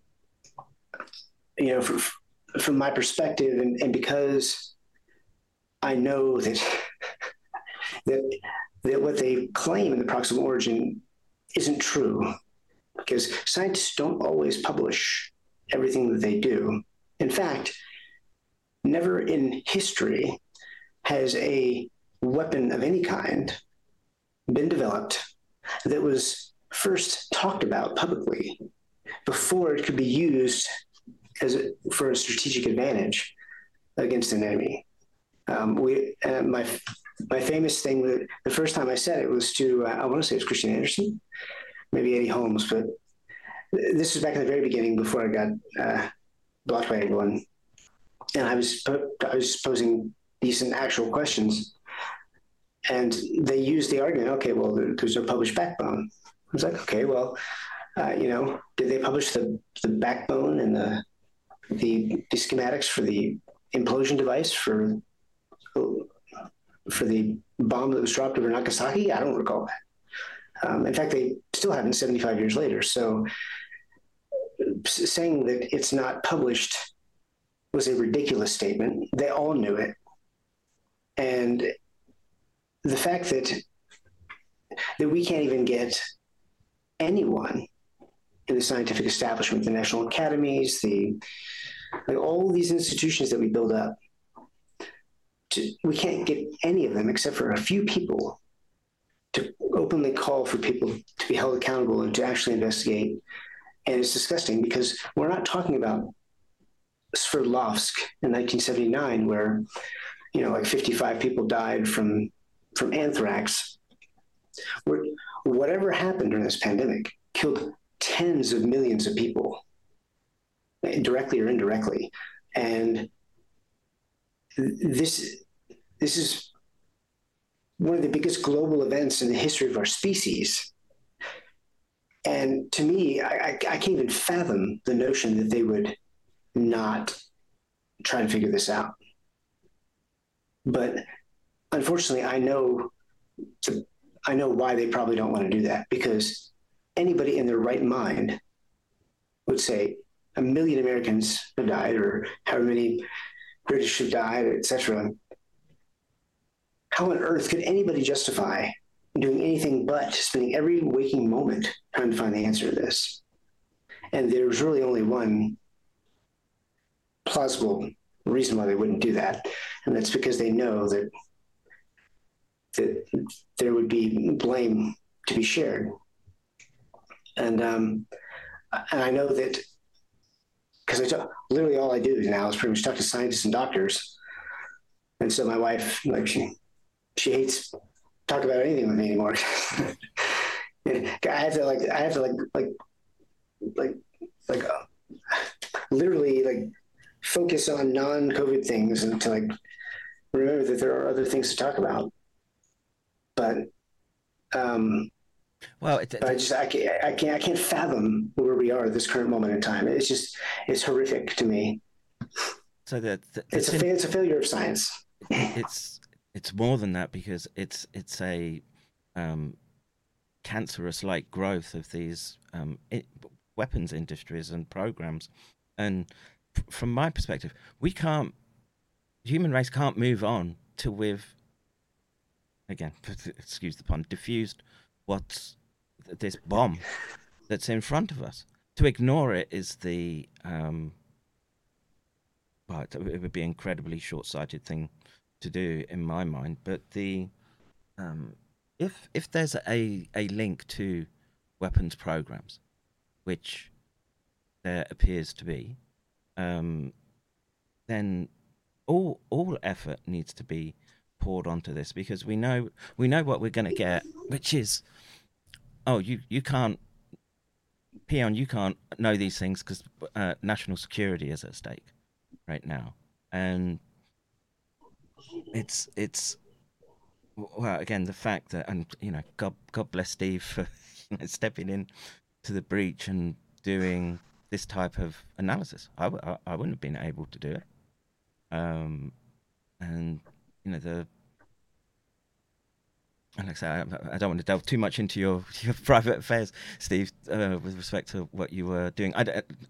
Is this sort of chewing into your regular duties? I don't know, like family, jobs, etc., or do you actually have the time to? You're putting so much effort in, right, and pulling out such critical data. Yeah, so it does. So, but it's sort of it's turned into sort of a hobby, I guess. So instead of watching TV and whatnot, I've been delving into this, but it's been time consuming, and but I'm a faculty member, so I have some leeway, and to some extent they're happy with me if I publish, and so I have quite an enlightened, colleague regarding. It's a little it's unusual for the time being. We'll see how long that lasts. But well, you shouldn't spend much time hanging out with me then, because I met Alex Washburn through Andrew Huff about a year ago, and I was teasing him for a while. Hey, you're smart. You actually have integrity and a brain. You should. We need people like you. People like you, Steve. I mean, I had no idea who Steve was. He just magically appeared one day and Poofy was in Drastic, something about RTG-13. I hadn't had a chance to read it at the time. And so I went on to ResearchGate, or like, who is this dude?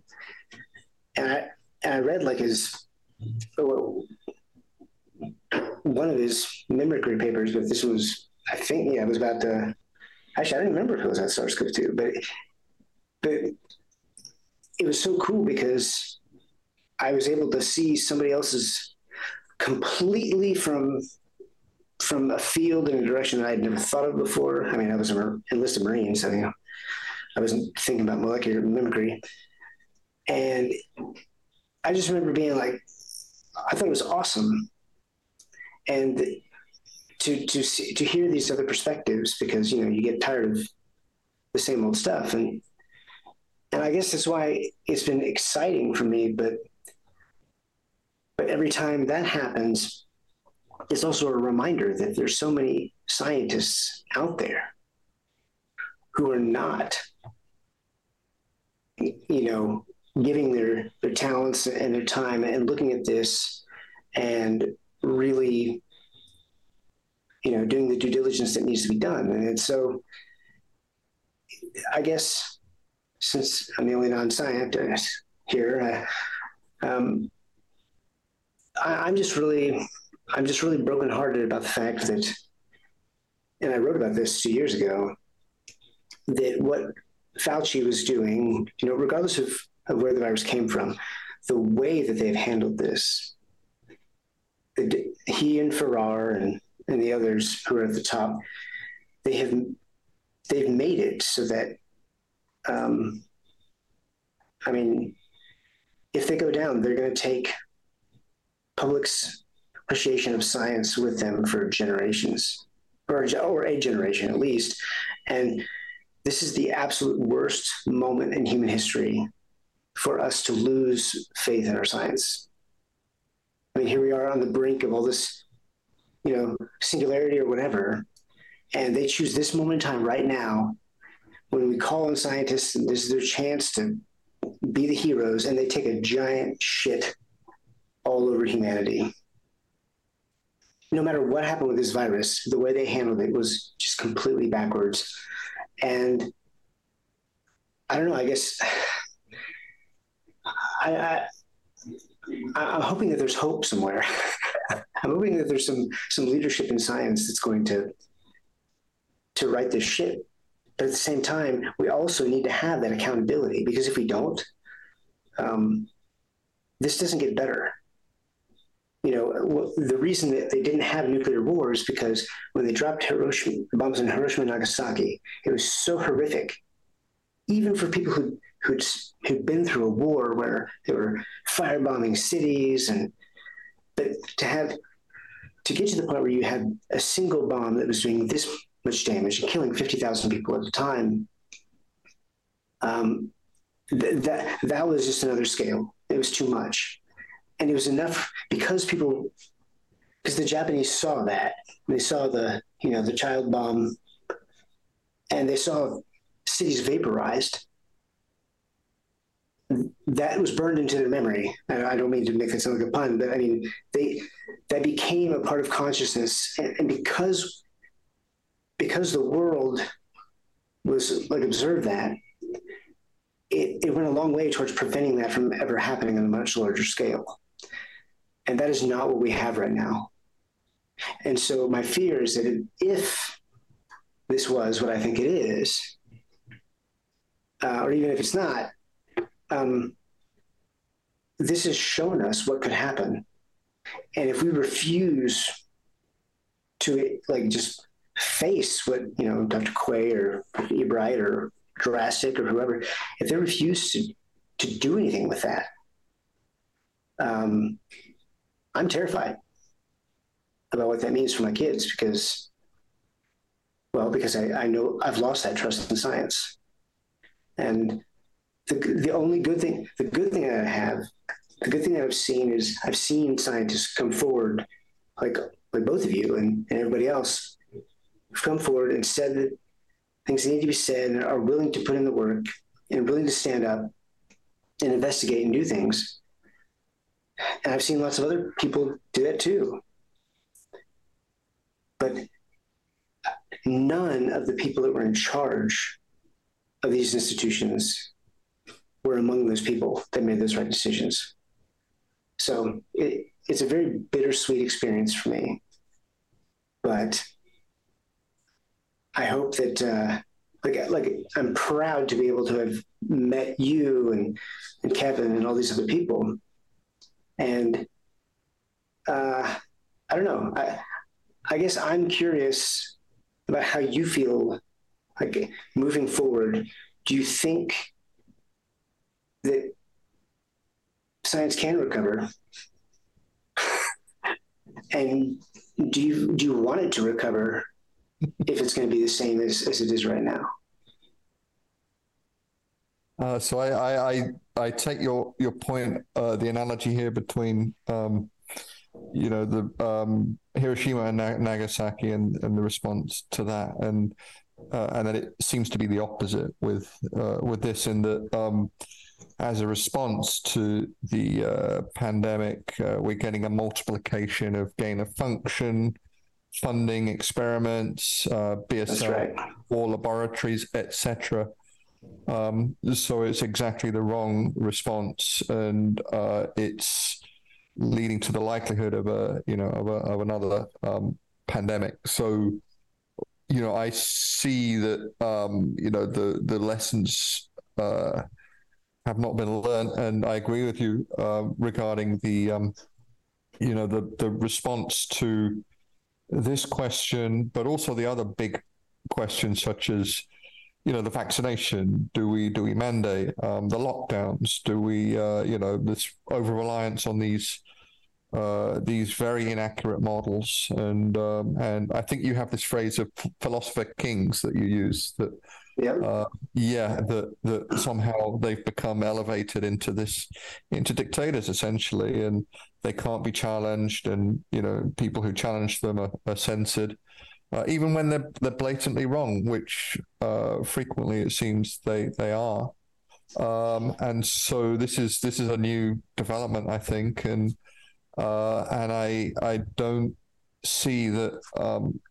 I mean, people realize this, and I do think that people have lost trust in the authority of academics. Not that necessarily they, certain fields maybe they never had that trust, but I think in the natural sciences they expected some objectivity there, and I think that given all of these fiascos over the virus that wasn't the vaccine that wasn't a vaccine, and then the non-existence of a convincing argument for lockdowns other than just panic. And part of which, by the way, was induced by these, exaggerated models, and then the origins question, and all of these things have been, these have a direct impact on people, and there's been a failure of leadership, as you say, and they're not, they're not showing a good example of presenting the facts to people in a dispassionate way and being objective and neutral, and that hasn't been happening at all. And I think that I suppose part of that is the government, overreach, that the tentacles of government and the party system is in every part of the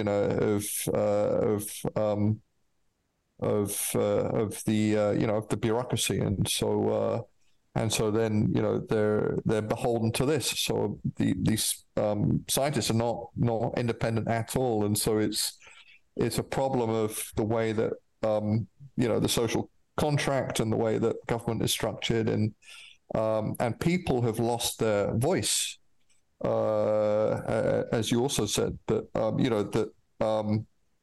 they shouldn't be allowed to do these dangerous experiments. They should be accountable to people, and there should be academic freedom. But if it's dangerous, then it affects everybody, of course. And so they should be accountable to the general public. And during the whole crisis, they weren't at all, were they? They were like godlike figures, and could get away with anything, pretty much, it seems. Well, there's a comment in the chat that maybe you might appreciate, which says science will not recover. It's based on the ancient principles of Gnostic Hermeticism. Oh yeah, and who have gnosis, hidden knowledge experts. They have technocratic agenda linked to ancient mysticism. Yeah, I mean, I was a historian, so yeah, I could do that. Is there? I know that was a long thread. Is there other key bits of data that you wanted to point people to? Well, in this one, I was just going through. So the mitochondria, right? And I was just showing. I mean, and I suppose you can't really see it here, but what I found was chicken, hoary, bamboo rat, marmot, masked palm civet, oriental rat, snake, rabbit, pheasant, hedgehog, Malayan porcupine, etc. And that was just in this one sample. So, in other words, even if there was SARS-2 in there, you wouldn't be able to link it with any one of those in particular. There's no way of linking it specifically to raccoon dogs, even if there was a significant, level, which there wasn't. And by the way, they didn't, mention this in the raccoon dog group, didn't mention this in their report, the absence of SARS-2. And they also claimed that there was no human in there. And I found, this was based on their methods, which were rather biased. And if I could show you, maybe I can't see it, but where are we? I can't. I can't find it, but I found human. Here we go. There we go. Homo sapiens mitochondrial reads. I found 12 of them, but the coverage was 2.8%. So it looks like there is a trace of human, and then the significance of that would be that if there, that one SARS-2 sequence is, the one animal that was known to carry SARS-2 in that market, is also present in that particular sample. And then maybe I could show you the other thread that I did the other day, which was on the other viruses that are present in that sample. And so I decided to look at the other viruses in there, the DNA viruses and RNA viruses. And I found an absolute cornucopia of viruses, RNA viruses in there. And they're all in this tiny, you can't read the individual ones there, but in red, if you look in red, those are all the ones that RNA viruses that are linked with the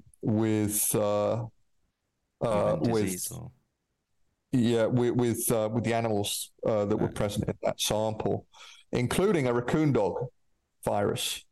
So I found a raccoon dog virus in there with pretty high coverage, 55% coverage, but that is a DNA virus, so that's going to be more stable than RNA virus. But then I found a canine Kobu virus, which is an RNA virus, and of course raccoon dogs are canids, so they're related to dogs, and so that was present at high coverage in the 70%, and so there's just tons of viruses in there that are present at appreciable coverages, genome coverages, whereas the SARS-2 was only in there at 0.3%, and I think that's an artifact. I say Adrian and Moreno have found it only a single read there, and so the point being that the argument was being made by the raccoon dog group that that SARS-2 was there, but then it vanished, so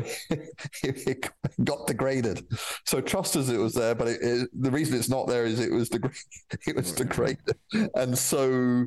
This shows that no, I mean, there's bunches of RNA viruses in that sample that were not degraded.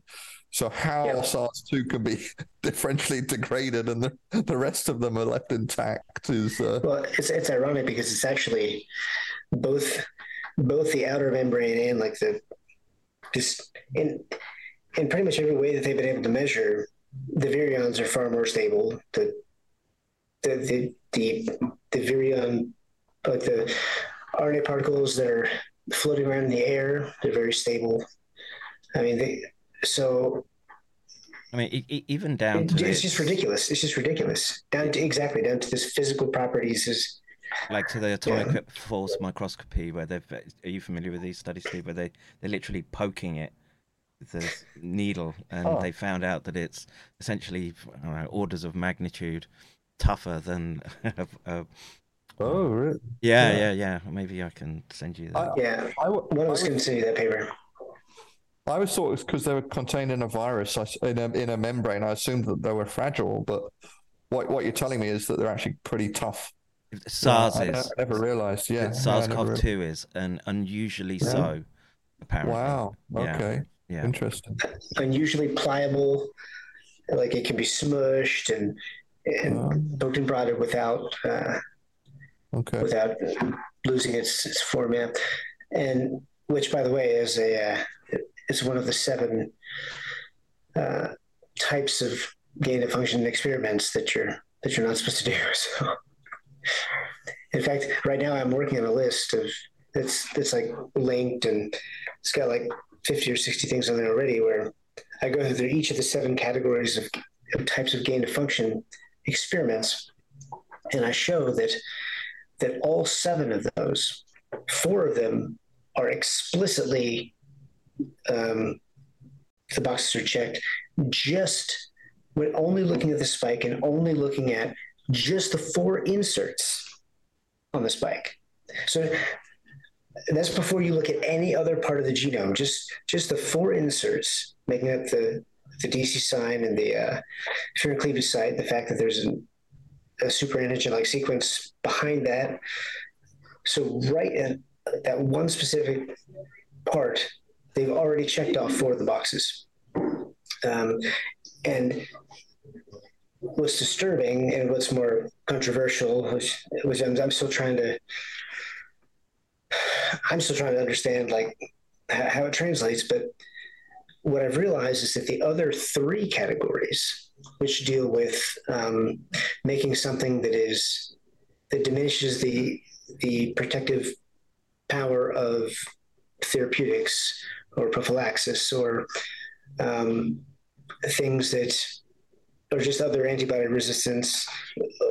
So the various categories of things, they're either fulfilled by the virus genome itself or by simply looking at the vaccine, which they retained epitopes that they've never retained before. And I went back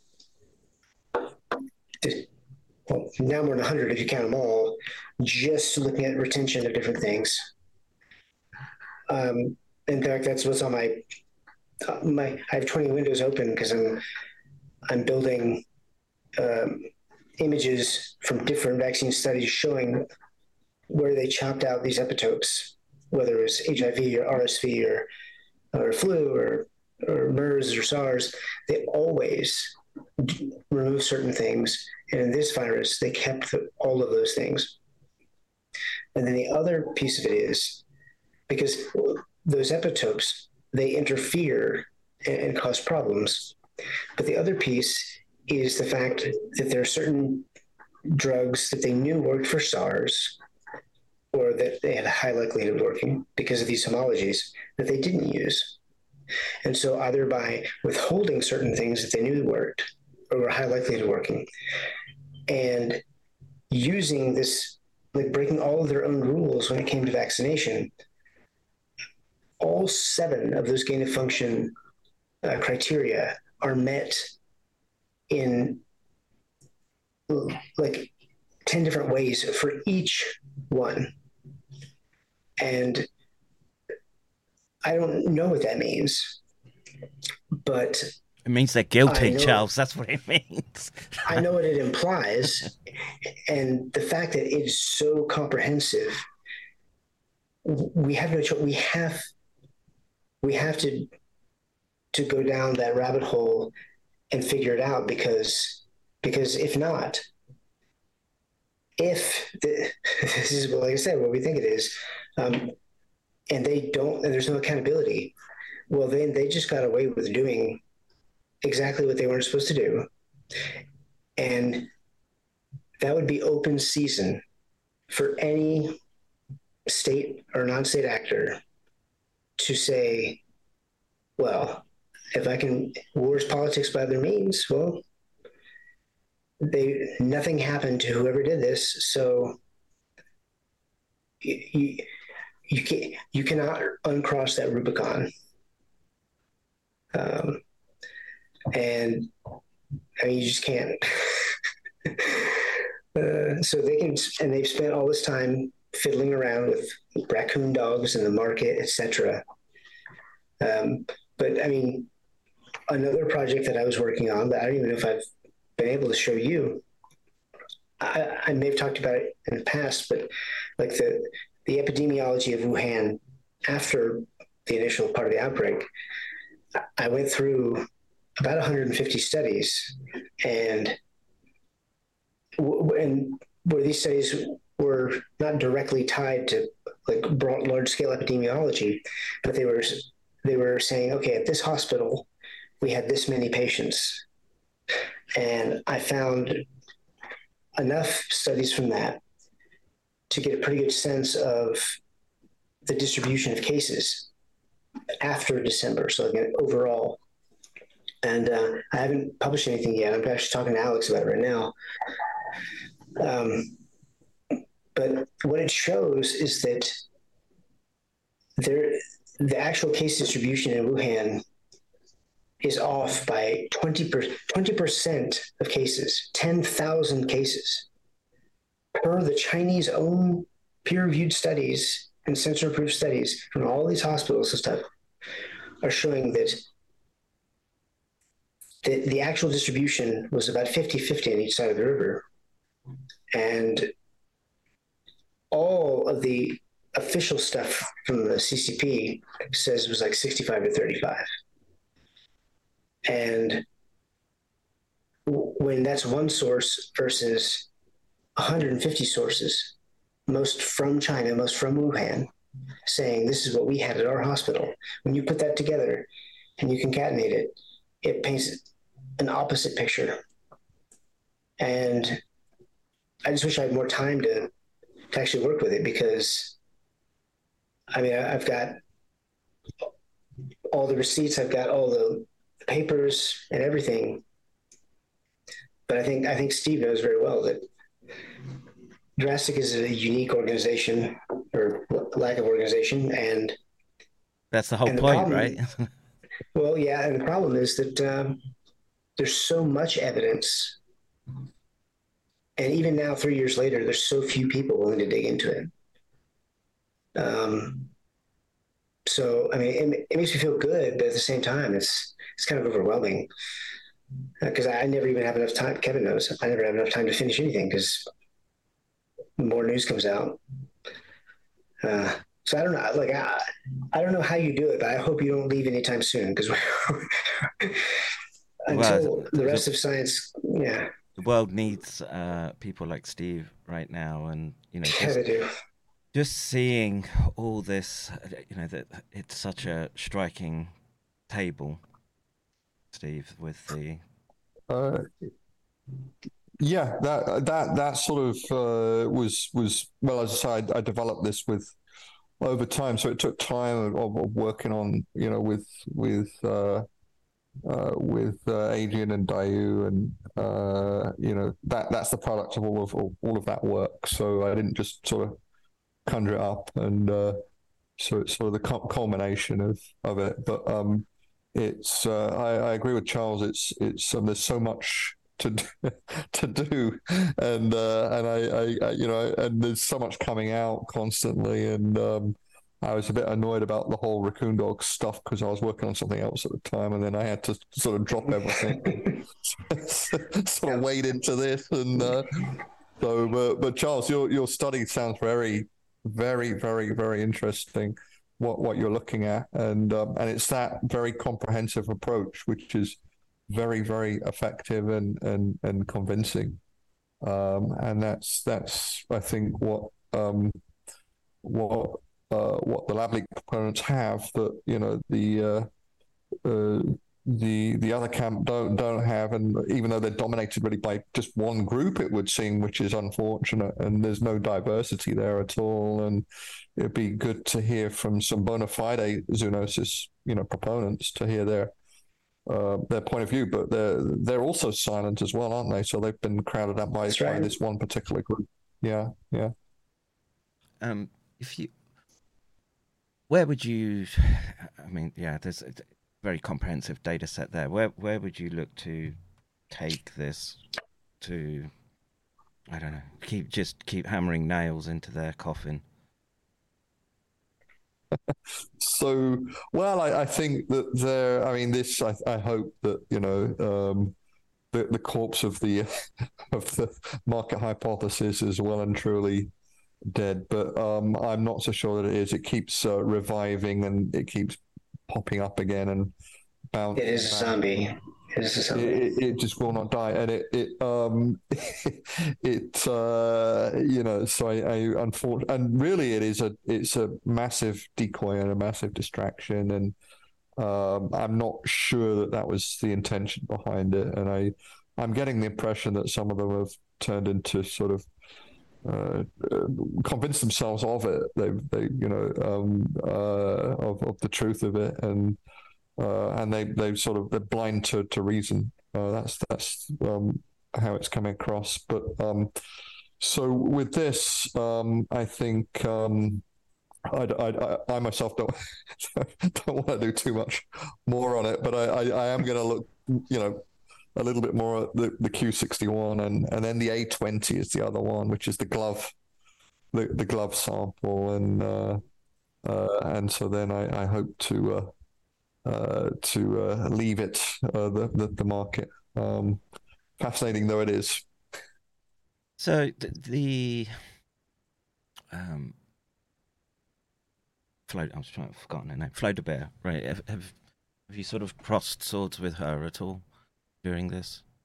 Yeah, and I so I did, and then she blocked me, and then of course, and then so I had some civil interactions with her, but there was a little bit of perhaps ill feeling there. It seemed from her side of things. I mean, we disagree, so. But what's her major point of contention with you, apart from the epistemic trespassing? Oh no, I think that's the main. Oh, that's point that she has. No, I mean she's just generally annoyed at lab leak proponents and so. And she would go through, threads and work and that I'd done, and just find like really minor, trivial little things, and then sort of pounce on those to the exclusion of all else. And so that seems to be the tactic there, and not come up with anything really substantive, but do like nitpicking. I'm glad I'm not a scientist, because she tried to do that to me, and I didn't care. She can point out whatever flaws she wants to, because I don't feel the need to pretend with decorum if somebody is trying to play the semantics game, which they did, especially early on, when scientists from the other side would actually interact with me, probably because they didn't realize it was pretty drastic yet, because nobody knew who I was. But now, what I've noticed is that no scientist will even comment. Like, if I comment on their comments, they won't even comment back ever. No scientist will respond to me now at all. And I like to think it's because they're scared. They probably just don't know who I am. But the truth is that that lack of courage is, I don't know. It makes their side really just not look like they have anything. Like if Well, they lack the ability to. Steve, if you're working in academia, it sounds like I've said this to Charles. I don't know if you agree or not, but there, for people to expect the cavalry to be coming from that particular domain, I think they're misguided, and they don't understand the personality type that tends to fall into academia. Has is your experience mirrored that at all? Yeah, so there are these sort of one-offs, right? The outspoken maverick types, and but generally, and even before this arose, I found evolutionary biology, which is my field, to be very, very I'm trying to think of the right word, conservative, but not. I don't mean that politically. I mean it sort of traditionalist, so to speak, in terms of not really very, innovative and stay in the comfort zone and don't like to challenge authority. Don't like to come up with anything particularly novel, and so I always felt that it was quite straight-laced, so to speak, and it belies this sort of image of the creatives, scientists as creatives, which there's a few, but many are not, and particularly in the life sciences, I think they're not that imaginative. They are in mathematics and physics and computer science, but not in the life sciences. So yeah, that's my general experiences, and I think part of it is the whole funding system, that you've got to toe the line in order to get funded, and then they make these attempts that they have these funding rounds that are for brilliant new ideas and innovative thinking and whatnot, whatever they label it. But I don't think it's very. I mean, it's a well-intentioned attempt, but I don't think it's. So they recognise the problem, but I don't think it's that effective. So it's it's very incremental. Science is very incremental. It doesn't reward the mavericks and the original thinkers. Yeah, and for me, there's of course, the publish or perish problem, big factor as well, right? And so that limits the space around which scientists might be prepared to stick their head above the parapet somewhat. But the other, and this is just from personal experience, is this drive for, you've got to get patents and spin-offs, right? And that becomes all encompassing approach in the sciences, I found. And you when you were giving your progress reports, what have you done towards moving towards getting the institute another patent, a spin-off, etc. And again, that for me is a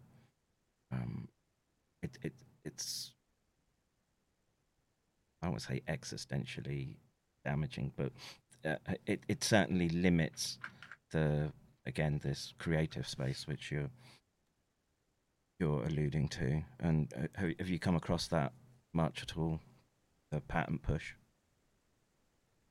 Not where I am currently, and so which is a blessing really. And so, but yeah, I'm aware of it, elsewhere, and it's increasingly, here as well. And so it's ironic because it's sort of that is well intentioned in terms of it's politicians trying to get value for their taxpayers' dollars, right, or pounds, and they so they want to see some direct economic benefit from all this investment in research, and so you can understand that point of view, and that's the public as well. I mean, the general public want that also, which is why they're pushing for it. But it's it's ironic because what it's led to is, you know, a corrosion really of the scientific endeavor, and it's led, you know, may have contributed to this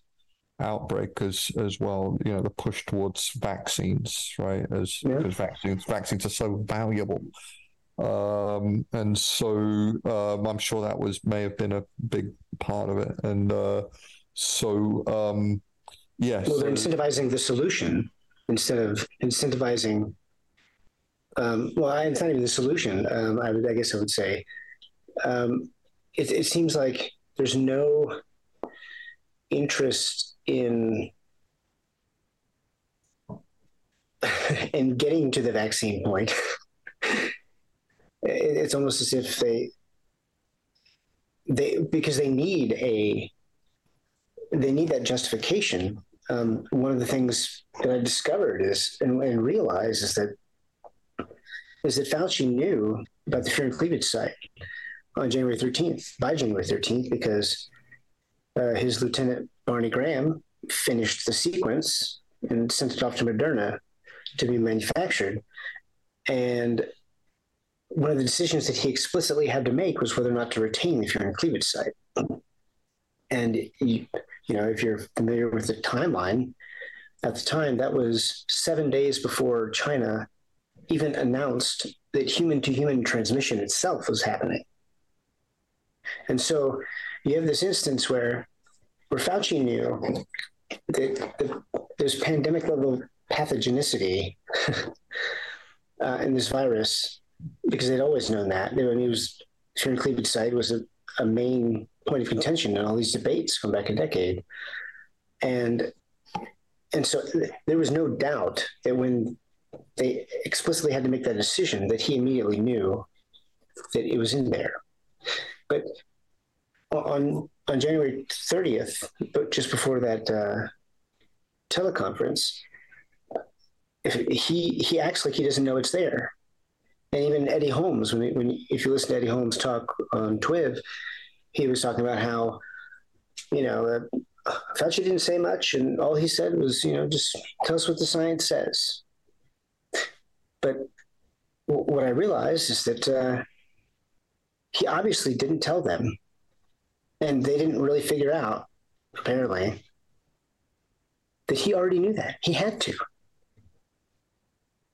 And so for him to pretend for 3 weeks, like when it finally comes up, that, well, that's interesting. Well, yes. Well, Kristen, you let me know. And then if, we might need to call the FBI. That's right. I forgot about that. But he had already, he already knew about it. It was already in the vaccine. They'd already decided to keep it in the vaccine for the first time ever, by the way. And nobody has ever, like, obviously I've been trying, but nobody's ever brought that up. And what's really sick is that after that meeting, when they were all talking about the fear and cleavage site, and they knew the implications and everything, they waited 6 more weeks. And I went back and counted. And I don't even know if you've read the thing where I've made some of these points, but I went back and I counted for every person who was at that meeting on February 1st. I went back and looked at every paper and article that had been written by anybody associated with that meeting. And there were 33 before the final draft of Proximate Origin. So for 6 more weeks, all of the world's leading scientists said nothing about the fear and cleavage site. Yeah. To anyone, to doctors, to nurses, to literally anyone. And that, I don't know what that means. I just know that it's true. Well, corruption. I was just going to ask, has Koopmans blocked you, Steve? No, she's one of the few that hasn't. I haven't really interacted much with her, so I'm sure if I were to, she would block me. Wow. As well. Yeah, because she was there. She was there. And she's been very much pushing the this. Mm-hmm. Or their interpretation of this data that Steve's putting on the screen right now, and sort of I don't know, sort of a Twitter victory jig she's been engaged with. As like the job is done now. So sickening. Yeah, everyone could just go about their business, problem solved, and no one's ever asked her. Well, actually, I think I have now, but so I don't know if I blocked now, but literally no journalist has ever asked any of those 12 people why they didn't tell the world that they knew that. Well, why they didn't say, you know what, by the way, this is probably highly pathogenic and highly transmissible, so you should probably be more careful. But instead, 42 days or something later, I was getting on a plane back from Prague, and I got sick because I went through Madrid. And obviously, there's a lot of Italians and people trying to get out of Italy. I think it was the 7th. Literally, I flew back on the 8th, and it was the day that they closed out Italy, I think. The engineer in the chat is saying Coupland was there. She saw Peter Daszak take the picture of the toilet. Is that true? That's hilarious. Well, yeah, she was one of the members of the investigation. Yeah, I know she was. I guess they were all grouped together as they toured around the market. But I didn't realize that was Daszak's picture. Didn't know that. Yeah, because I found it in his brief that he gave to the FBI and other government officials whenever he came back from that. And what they just didn't think of the toilet as a confound. That just blows my mind. I don't know, but I want to thank him. I mean, if I wasn't blocked by him, I would thank him. So they had a picture of the raccoon dog, which appears to be wrong, and then they also weirdly had a picture of the toilets, but they didn't pay any attention to that. So yeah, they didn't bother mentioning fantastic it. detectives, right? It's mind-boggling. It's literally... Oh no, it gets better. On the same slide as that, if I remember correctly, might be on the one before or whatever. But he describes how they were testing all the employees of the WIV, and his description there and his description in the other report, the actual report, is different. And basically, it's because in the non-public one, they mentioned that there was like a couple of employees that tested positive or something. But in the public report, it was 0. And there are hundreds of little nuggets like that to this day still haven't. Well, that's what happens when you're lying, right? You build all these little errors in that eventually it'll implode on itself. But only if you're allowed to look. Right. Yeah, it's crazy. I know that Steve has probably seen all sorts of stuff like that. I mean, I know that they came across, like a MERS-like virus. Oh yeah, that's another thing. I don't know if you want to save that for another stream. And the Nipah. I don't know. I remember if y'all found the Nipah or not. It might have just been Dr. Quay, but wasn't that Adrian and? Yeah, that was Adrian, Stephen, Dayu. Yeah, they found that. They found that early on. So that was one of the very first examples of mining these data sets for this cross contamination and so that was one of the very first papers of that type that they published, and then we've been doing a lot subsequently, but that was sort of trailblazing, I would say, that work. Yeah, very, very much so. And the issue is that it points to biowarfare type investigations, I would say, why this infectious clone of Nipah in there. Yeah, in China, why does I mean, SARS you can understand in China, but Nipah is from Bangladesh as far as I recall, and so why would you want to study it in China? Yeah, it just it don't look good.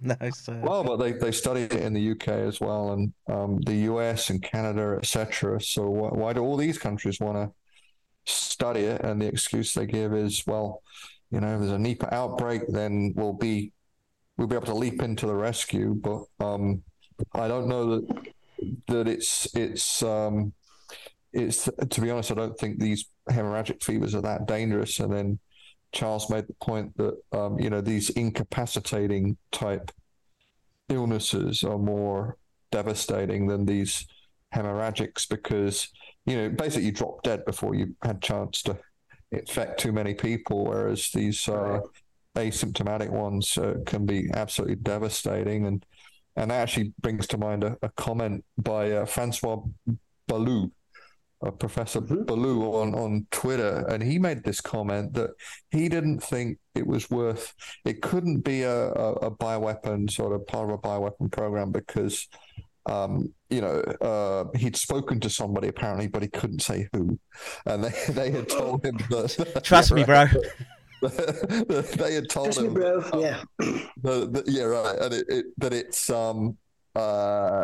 not an effective bioweapon because it's of its inefficient nature. And then, but what Charles was saying, earlier would belie that claim. Did you ever see that? I made a thread because I found this paper that had looked at 33 known or potential bioweapons agents and had graded them on a scale of 1 to 3 based upon their attractiveness as a bioweapon in 12 different categories. And I mean, that's the space that I came from, so it wasn't really surprising to me. But what I discovered is that the same group of these European former CBRN officers from different countries, like generals and whatever, they got together again in 2022, and for whatever reason, they decided to grade SARS-CoV-2 according to the same metrics they had in 2018 with all these other viruses. And they didn't redo the analysis or anything, but what happened is that out of what became 34, I took it and I put into a little graphic. I said, you know what?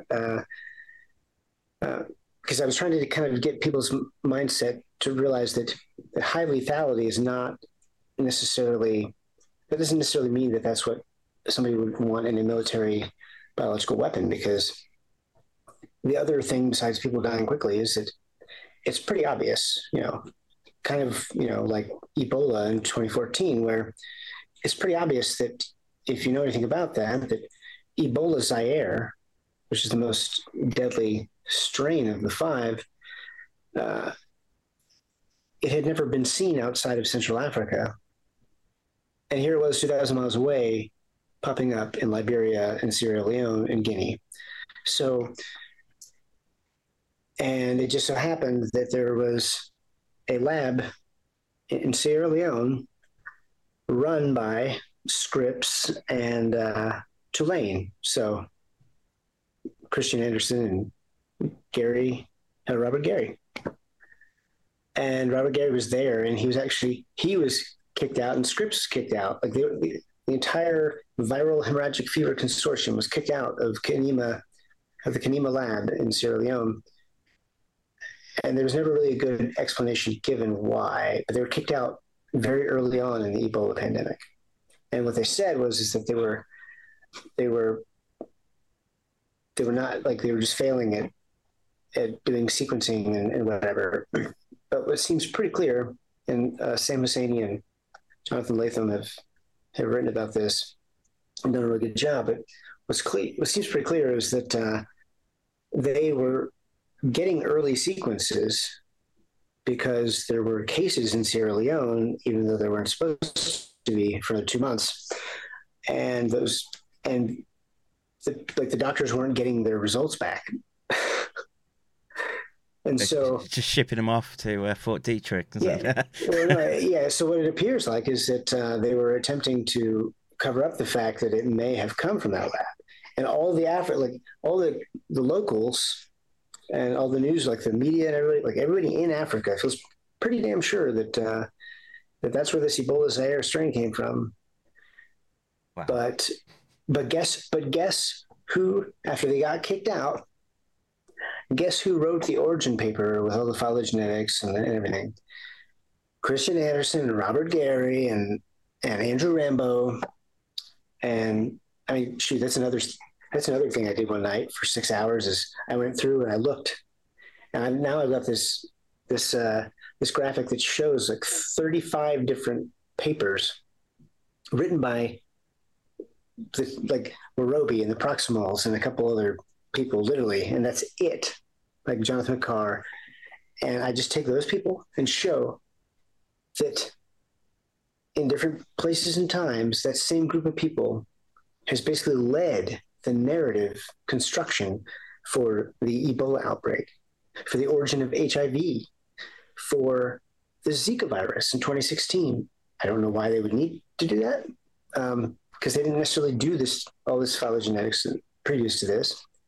But every single time that any outbreak occurred after the Oxford crew that Morobi was part of with Eddie Holmes, after they really started it with Andrew Rambo, that just continued after HIV. Like these are the same scientists who were arguing like, with Ed Hooper back in 1999 when he was debating at the Royal Society. I don't know if you're familiar with that or not, but basically the same closers who come in and clean up, and half the time they're also the people who may have caused the mess. And so people really don't understand that.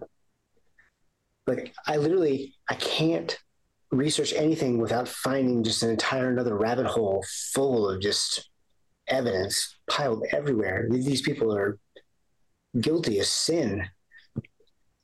And I would like to find the opposite, but I just can't. Literally everywhere I look, the same people are doing the same stuff. Hopefully you're not holding your breath waiting for this natural origin. This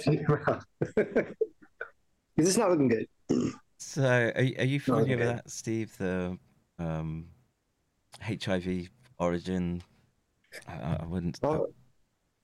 Only vaguely that it was associated with vaccine development, but I'm not familiar with the details at all. And the Ebola, this is a very interesting topic as well. And once we're done with SARS-2 and we've figured all of that out, then maybe I might take a look at the Ebola. I'll have more time to look at it. But you may not have to worry about waiting. They may just something else may be coming before we're done investigating this at this point. It may do. It may do. Yeah. I mean, I guess what I meant to say is I'm sort of focused on this, and I'd love to look at. There's something. It seems like there's something in the Ebola, outbreak, and as Charles mentioned, the same folks are involved there, which science is very cliquey and and cartel-like at times, and so that could be an explanation for that. But then this the sequence, a lot of the there's a lot of truth in these sequences, and that's how the H1N1, so-called Russian flu outbreak in 1977 was determined to be a release from a facility, in that it, the sequence was the same. It hadn't changed since the 1950s, and so that seems legit. Yeah, an indication that it had been frozen, essentially. Yeah, exactly. So it couldn't be circulating. So that actually, you know what? I just heard this, and you may remember this because you were starting to interact more at this time. But I remember one of the last times when I actually started having a conscientious debate with Angela Rasmussen, and I was pointing this out. I was asking about Ebola because I knew that she had done research in that area too, and she was like, her and the other people were talking about this case. There was apparently that this Ebola went dormant in somebody, is their argument. and then was reactivated like 5 years later with no genetic mutations. And I want to say this was in Angola or something, where it just popped up further south, and and I was just sitting here thinking, and I remember like one of the last things I said to her before she blocked me was, well, so how are you? So you really, there's a parsimonious explanation right here that, okay, this was a lab leak. But instead, your argument is that it's something that we've never seen before, especially with Ebola, and that it just, it was like Lazarus and just arose from the dead magically, like 10 degrees south in latitude or something. I don't know. It's so funny to me that it's hard not to make fun of these people and just think about, like, in a just world, how they would be tarred and feathered and in prison. But man, the audacity sometimes. I know that you're very honest, but you're also very respectable, and thankfully I don't suffer from any such constraints. So if not for the sake that I was taught well, then I think that the world would be a very ugly place right now, because I would have no filter whatsoever. But I'm it's telling so you, hard. you're doing a disservice to people by not just piling onto these people. They don't deserve the like I say, the cloak of academic respectability. It stinks just too much, and we have to, like I say, any and all methods to get over and to plant detonation charges in that what seems like a particularly noxious network. And were it some other field, perhaps there would be something approximating a objective investigation. But it's just, I think it's this medical countermeasures, biological warfare countermeasures framework. Billions of dollars. Yeah. Until we can address that, I would just say, I say to everyone, gloves off, man, and just I say. Well, I do want to tell Steve that I'm not superhuman. This is literally all I do. Like, I don't do another job, so that's how I'm able to spend 18 hours a day doing this. It's not because, well, it's not because I'm hiding from some other legitimate source of work. This is literally all I'm doing, and mostly all I've done for the last 3 years. So, thankfully, I was broken enough that the government pays me for being a disabled vet, and then other than that, I was fortunate to, for people to notice me, and eventually to meet some cool people and have them occasionally pay me. So, but I guess I'm fortunate that I'm able to cover a lot more bases, but at the same time, I can only go so deep. And I feel the same frustration that you feel, because it seems like every time that I've found some awesome evidence, it's hard to even get people to hear it, much less have it enter the broad discussion. I mean, I think diffuse is the only thing I've ever, done that people know about, and it was the one thing that I didn't have my name on correctly. So, it's an uphill battle. And I don't know if you have any, I don't know how you deal with that, because I know it has to be frustrating for you to know that people are actively trying to prevent you from getting this out. Yeah, it's part of the game, really, and but academic, it's research can be like that at times, and it's this is where persistence is important, and there's so many platforms now that can be used, and Twitter and preprint servers, etc., and so one can't censor this, but what's been happening is suppression, and it is a little frustrating, I think. But I think at least on Twitter, there's a large audience there, and but you mentioned earlier this ratio of publications, and so the traditional route has not really been open, but there are these other sort of ways of presenting this information, which is very, very effective because people are good judges of this, I think, and they in some ways, if it's in a journal, then they wouldn't necessarily see it. And so just picking up on your what you were saying about Ebola, and I don't know if you're familiar with the cholera outbreak in Haiti after the earthquake. So they it was there was a cholera outbreak that was attributed to natural causes. And it was some of the same actors were involved in that. So Eco Health Alliance was involved in that. Rita Colwell was very vocal. Yeah. And they now there was a book written, and I forget the title now, and I forget the author. This is terrible. But a book was written on this topic, and essentially it was a cover-up. And so the same the usual suspects sort of parachuted in, and they proposed that it was natural causes, and it was deforestation caused exposure. Every time, yeah. That darn deforestation. We humans just need to be doing better. Yeah. But actually, it was caused by a supranational organization, the United Nations, because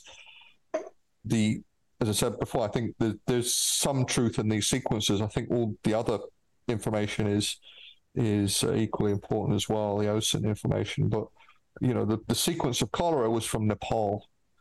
It wasn't from the Caribbean, and so they had peacekeepers from Nepal, and so that was the incontrovertible evidence that eventually turned the tide. But it was basically they had a blueprint for covering up basically these powerful bureaucratic organizations, their activities. And so not that it was it wasn't deliberate like that, but they hadn't done apparently they hadn't tested the soldiers before they went in, and so they wrote a letter to the Lancet apparently. So they did. It's the same strategy that they used for SARS-CoV-2, and then so there's some similar people were involved, and so. I had not thought about that, so I'm glad you mentioned that. Yeah. Yeah, I forget the name of the book, but it was and I forget all the details, but there were a lot of parallels to what has been happening to this particular cover up, and so it seems like there's a SWAT team that basically whenever there's an outbreak, sort of parachutes in and sort of. Massages the narrative. But that was a case where, it was actually disproven to everybody's satisfaction that it was not, in fact, a natural origin, but it was anthropogenic. It was caused by direct human, intervention. Yeah. So just to clarify, that they were saying that it was just one of the soldiers was infected, and that's what brought it in, or. Well, they had Nepalese peacekeepers, UN peacekeepers there, and so after the earthquake, this is in 2008, I think it was, so quite a while ago. So they had a peacekeeping force there, and then they had this devastating cholera outbreak, and it was ultimately traced to the actual peacekeepers. So the Nepalese soldiers brought it with them. I mean, in that case, they could still sort of argue that that's it was a mistake spillover type, just wrong people, wrong time, and it was an accident, and it was a man-made accident, but they still try to cover it up. They tried to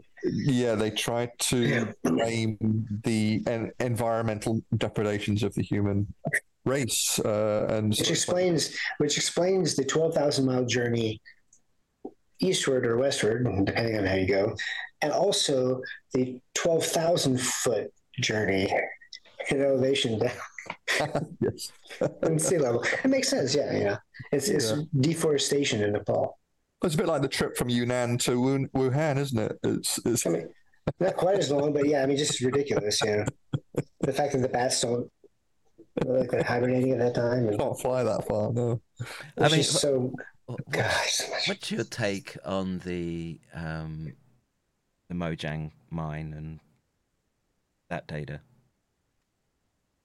Is it pre or ancestral? Is it kind of obsolete, or is it germane? Well, it seemed to cause a lot of excitement at the time, and I can never pronounce the name. But you're talking Mojang? Yeah, no, the Indian Rauka. Mona? Mona, like yeah. Mona and Rahul? Or, yeah. Mona Rahalkar? Yeah. And so that seemed to be kind of a smoking gun somewhat, and then it dropped off the radar, and I'm just wondering what Steve's thoughts were on those particular.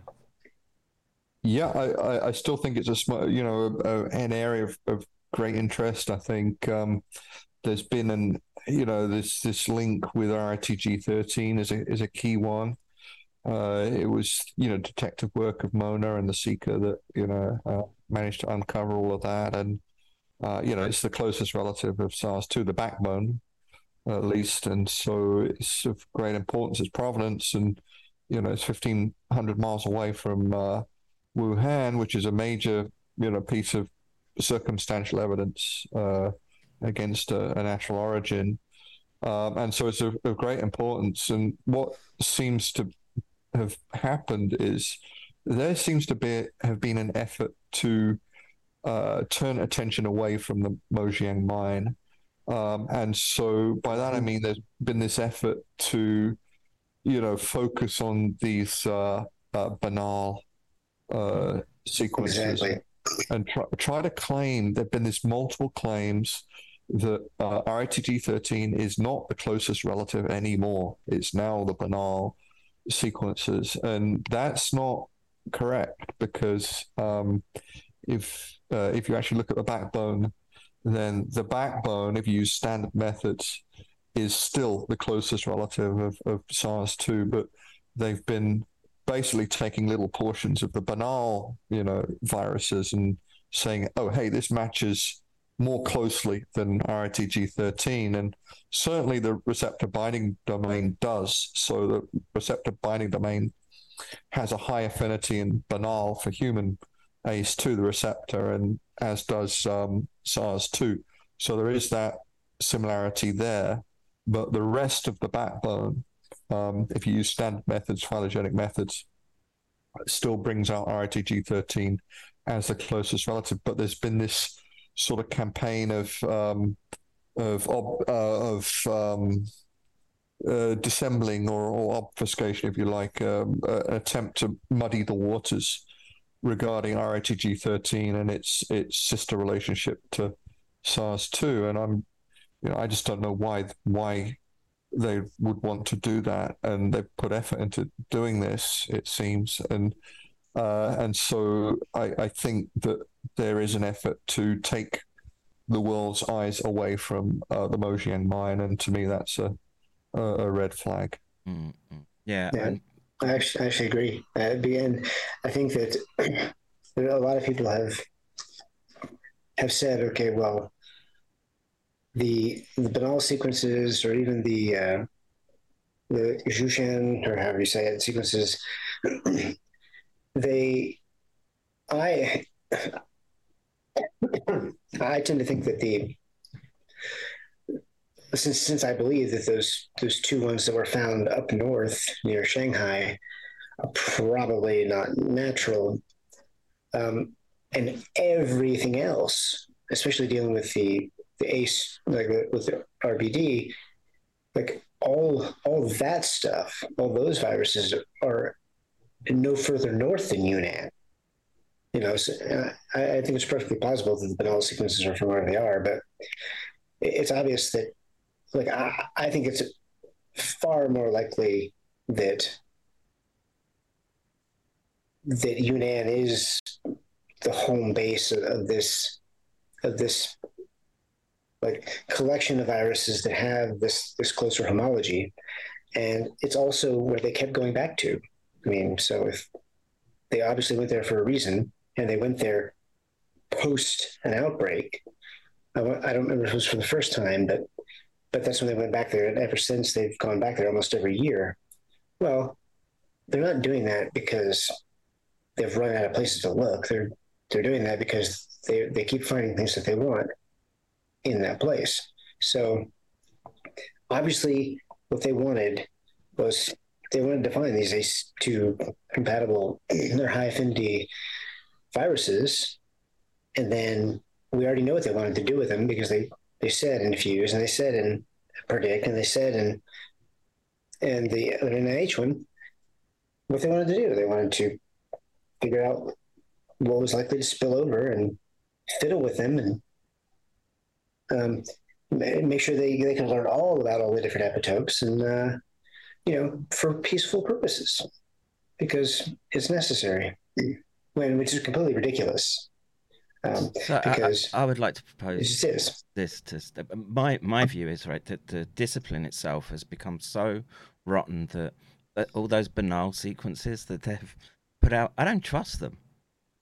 And so, I don't trust them either. I really don't. So I guess my question to you, Steve, is how hard would it be to just fake the data and put phantom constructs into GISAID?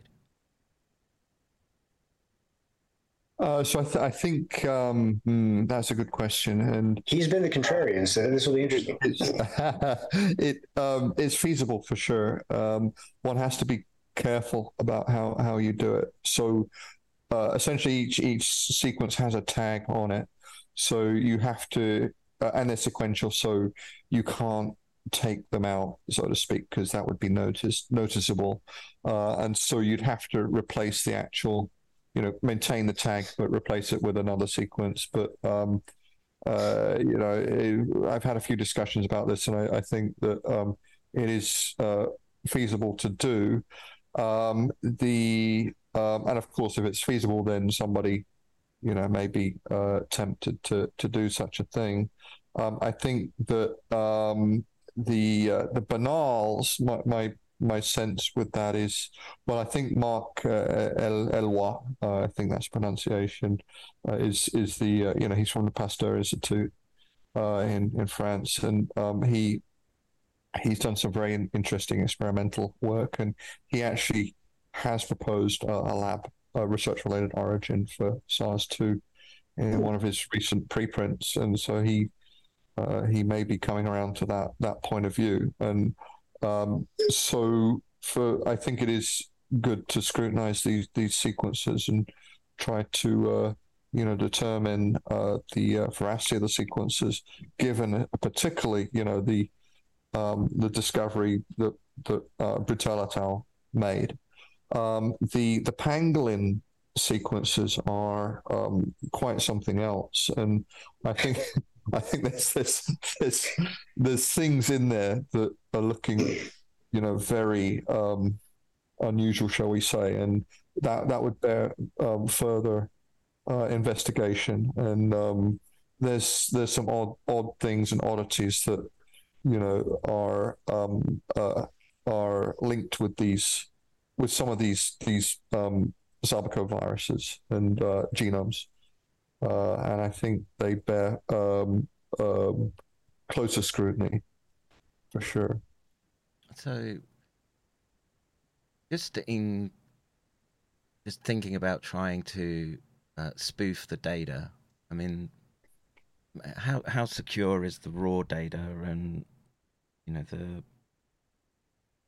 just trying to think of ways that you could.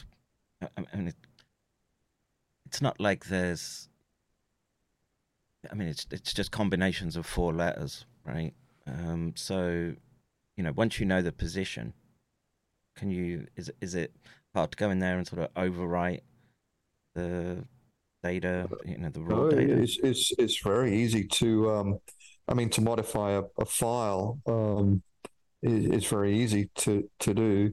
It's just a text file, essentially, a plain text file. But one has to do it in such a way that it doesn't leave evidence of tampering. And so, I think that it is feasible to insert, reads of your choice and perhaps change, segments of the genome. It's not an everyday sort of thing. So you'd need somebody really quite skillful to do that. But the flip side of that is you'd need somebody quite skillful to actually be able to detect it. And most, there's not a lot of people looking at these data sets with that point of view.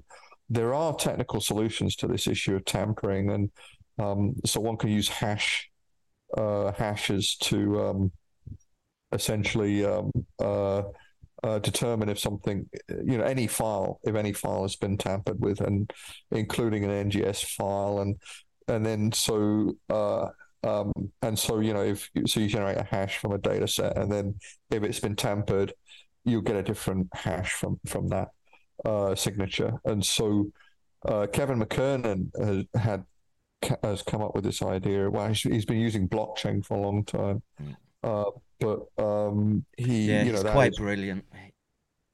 Another hero in my mind.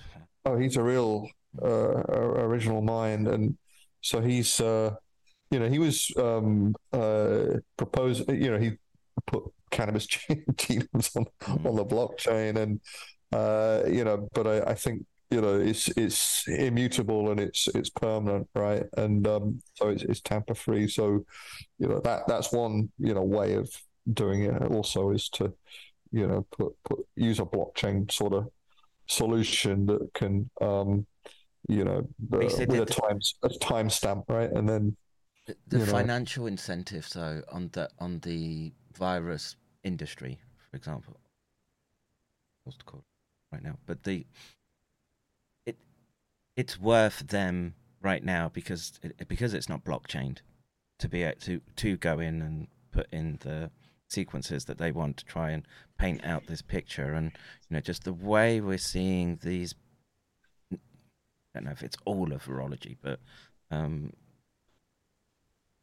if you're tied to the hip to Fauci, I mean that's the very pinnacle of public science and the I don't know, riches, whatever the motivation is, etc. To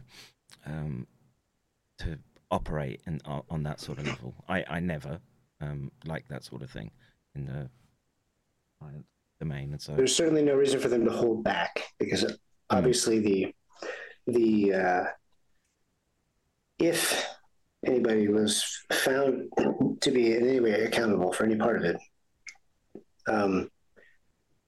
well, there's a reason why they're doing it, why they would pull out all the stops, because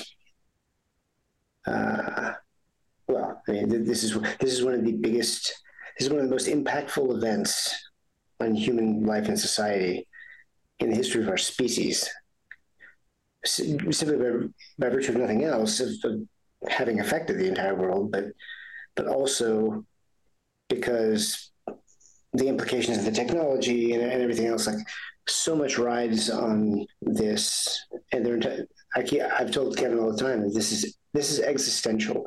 If this did not come from nature, then whoever is responsible, and by accident or design, this is existential for them and their country. And that's not been lost on me, as I've literally been a military person who 4 years ago was on active duty, and now I'm investigating what, at least in some part, my own country may be implicated in.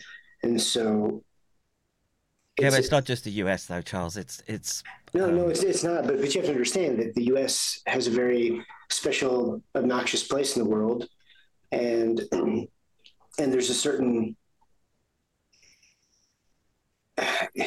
everybody wants to knock the United States down a peg, but at the same time, everybody also knows that there were times when we did good things, and we did at least occasionally. We did a lot of fighting on not on American soil. Sometimes for just justified reasons, and sometimes for not. But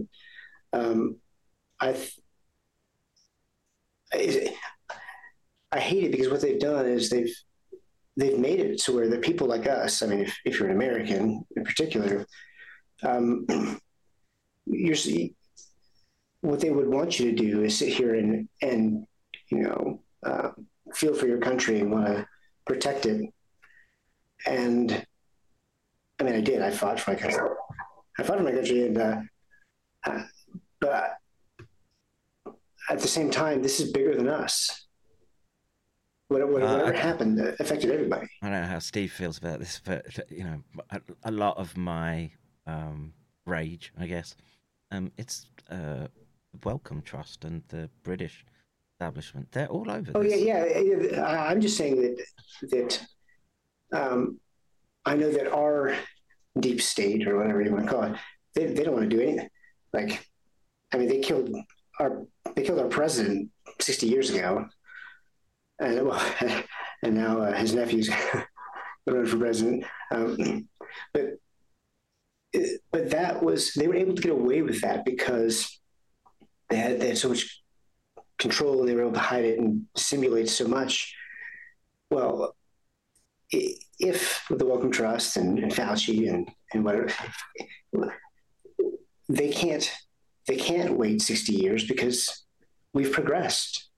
And as much as it doesn't seem like it sometimes, we've been able to get this far with just some people on Twitter. We've been able to keep the flame alive. And ironically, JFK's tomb does have an eternal flame on it. But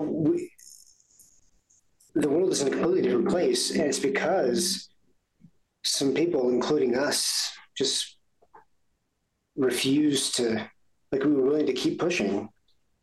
And if we hadn't lost so much of our freedoms in the last 3 years, I'd almost feel good, like, hey, we made progress. But the reality is all we did was just hold back the tide a little bit.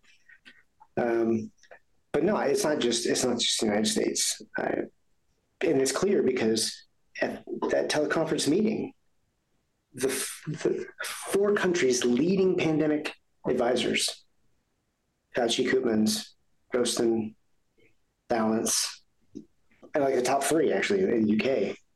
We're talking the entire West was at this meeting, and they decided to not tell anybody and to let it spread for a little bit longer, and to not worry about having people wear masks or really close down borders, etc. And then, well, guess what? The same week that Proximate Origin came out, the same day as Proximate Origin came out, the Imperial College study came out. So we're talking about like the most important narrative building day in the history of humanity, because at the time, the top 2 altmetric score articles came out on the same day, on March 17th, 2020. You had the Imperial College thing to scare people into the lockdowns after they had just been suppressing the existence of the fusion cleavage site, and until they could come up with a scheme to say that it was natural. And both of those things happened on the same day. So there you go, right there. I mean, that's the ultimate example of Fauci and Farrar, and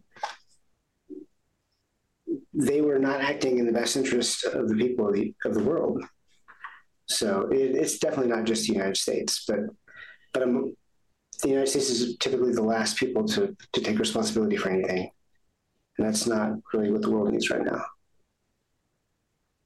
Steve, your views on Wellcome Trust and Farrar?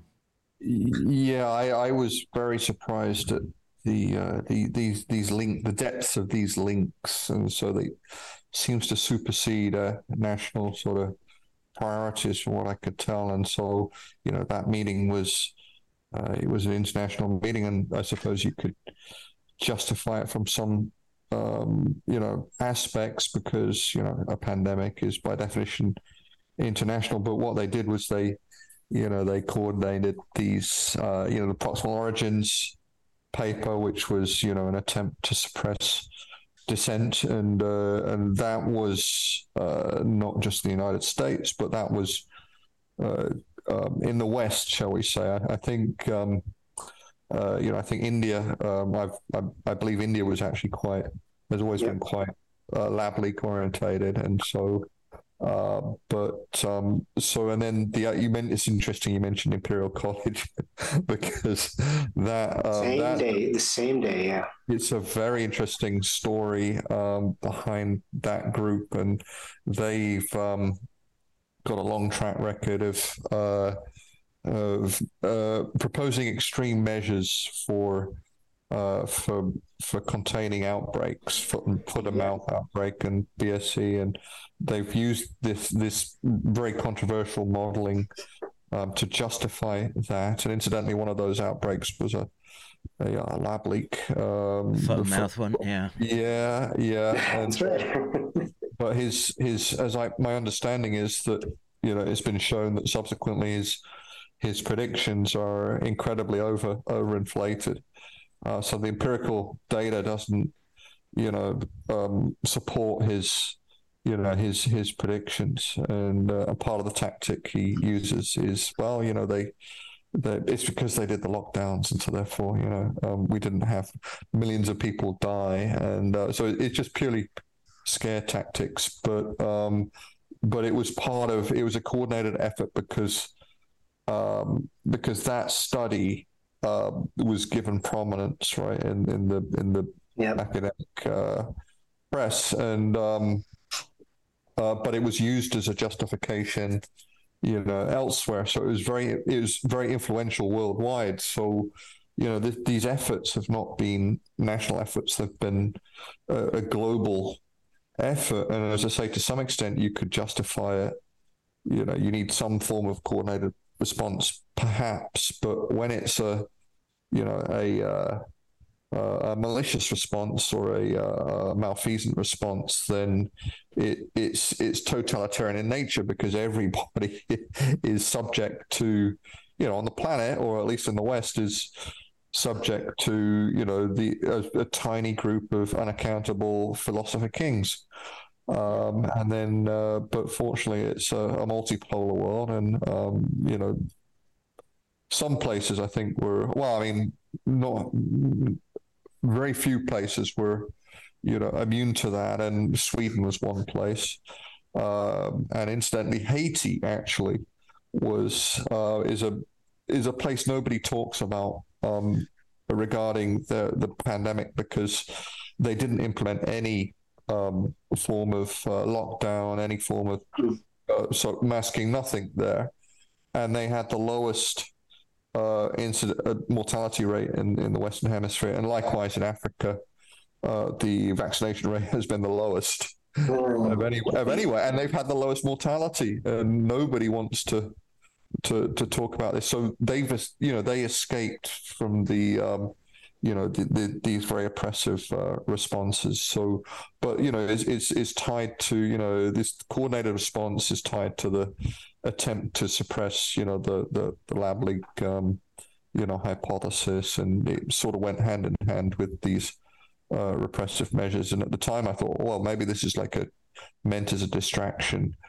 from that. And then when the Ukraine war broke out, I thought, well, this is just completely pointless and crazy, and I wonder if they've actually just provoked this in order to distract people from the congressional investigations and all that. I think it's worse than that, Steve. I think wow, Steve, you have come to the right place, Steve. This is where you belong. It's the same group of people involved in those labs in Ukraine. Metabiota. Oh, you're right, aren't you? Yeah. I mean, it's incredible, isn't it? And why would you want to do it in Ukraine? Well, I mean, partly it's because they've got a well-trained population. They're not that strong, I don't think, in life sciences. That what makes it sort of puzzling, and genomics and all of that. I know why they want to do it, Graham. Well, they are well, yeah.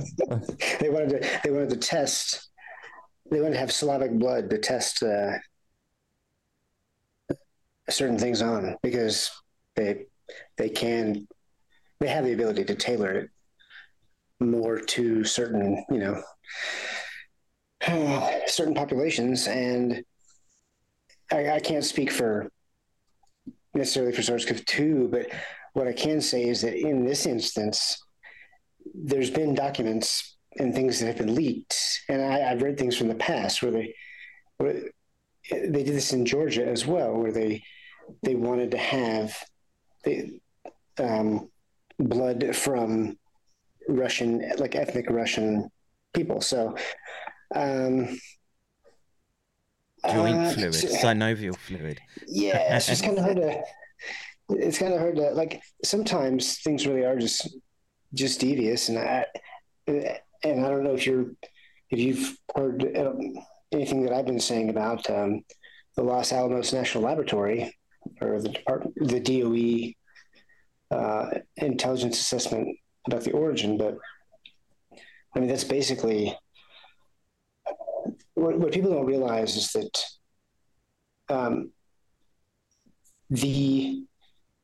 there's an entire lab that the United States has, and the person with the highest H index at Los Alamos National Laboratory, which includes, we're talking world-class nuclear physicists and et cetera, for the nuclear weapons, the number one person, highest H index, is Bet Korber, who runs this HIV epitope database with several 100,000 partial and whole sequences of HIV genomes. And you might say, okay, well, why does that matter? Well, because when we look at these tiny inserts of, I think it's like 6, 6, 7, and 12 amino acids long, one of the things people were saying is, well, that can't be useful, or they can't be functional because they're just tiny.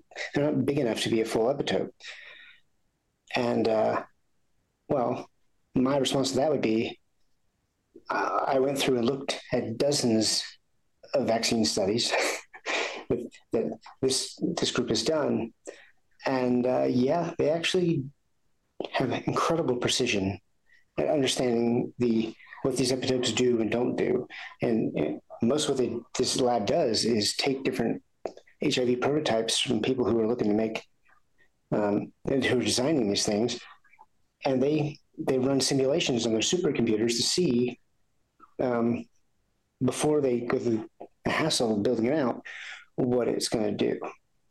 And so for me, the most damning piece of evidence I've seen is that those 4 inserts are known, and they are basically always removed from any vaccine candidate for HIV. Always. Like, one of them, occasionally pieces of it gets in, but I mean, we have maps of the genome sequences and the coverage, and it's pretty damning. Because if you were going to make an HIV vaccine, for instance, not only would you not need these epitopes to get the antibody responses you want, but they also are negative enough that you would make sure to take them out.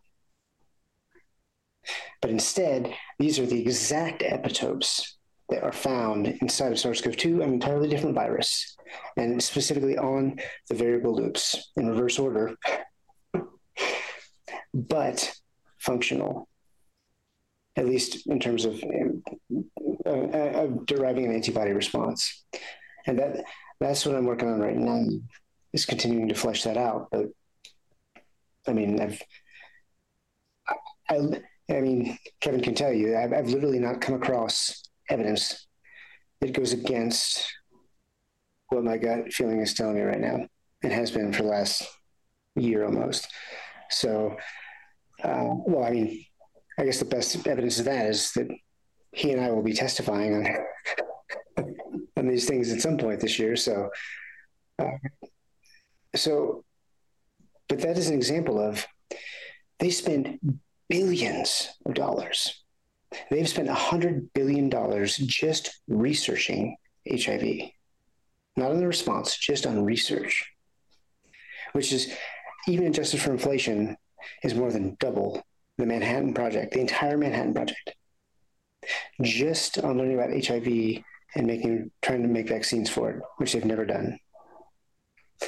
So, but what it does do is, by learning enough about these epitopes, it makes it to where they can understand them enough to weaponize them. And I can't think of any other reason why they've spent $100 billion in 40 years just analyzing and putting pieces of the sequence together and taking them apart. But I'm terrified because they intentionally did that. And then they intentionally kept certain epitopes in for the very first time. So, but that's the type of stuff that they would be willing to do in Ukraine. They'd be willing to look and get Slavic blood. And you can bet that the Russians have continued to do this since the end of the Cold War, because back in the 70s, everybody was doing this, China included. So there's so many aspects of this that people think is science fiction. But I can't say everything that I've ever heard, unfortunately. But I'm taking it seriously. So that should give people an indication of where I stand. And whether it's Ukraine or anywhere else, I'm very motivated to figure out where this pandemic virus came from. That's all I can say. I don't know. Do you have any tidbits about Ukraine that maybe we haven't heard, Steve? Or not really. I've not looked looked at it closely. I think that the reason for, what is the reason for having all these labs there? And I think partly it's money laundering. So Ukraine has been a fantastic money laundering site, and it will continue to be, during the war and then the reconstruction afterwards. But also, I think there is this policy of outsourcing, in order to avoid oversight and scrutiny. And of course, that was the reason for doing it at the WIV was, it was cheaper, number one, and number two, it's cheaper because there's less oversight there. And so I think it's part of this pattern of outsourcing things to NGOs, which are less accountable, and then also outsourcing overseas where there's less oversight. And this is a general sort of US policy, unfortunately. And then that begs the question: what sort of work would they want to be under less scrutiny? And so it does seem suspicious. yes, very, very much so. I'm gonna have to wrap up because I just need the bathroom so much.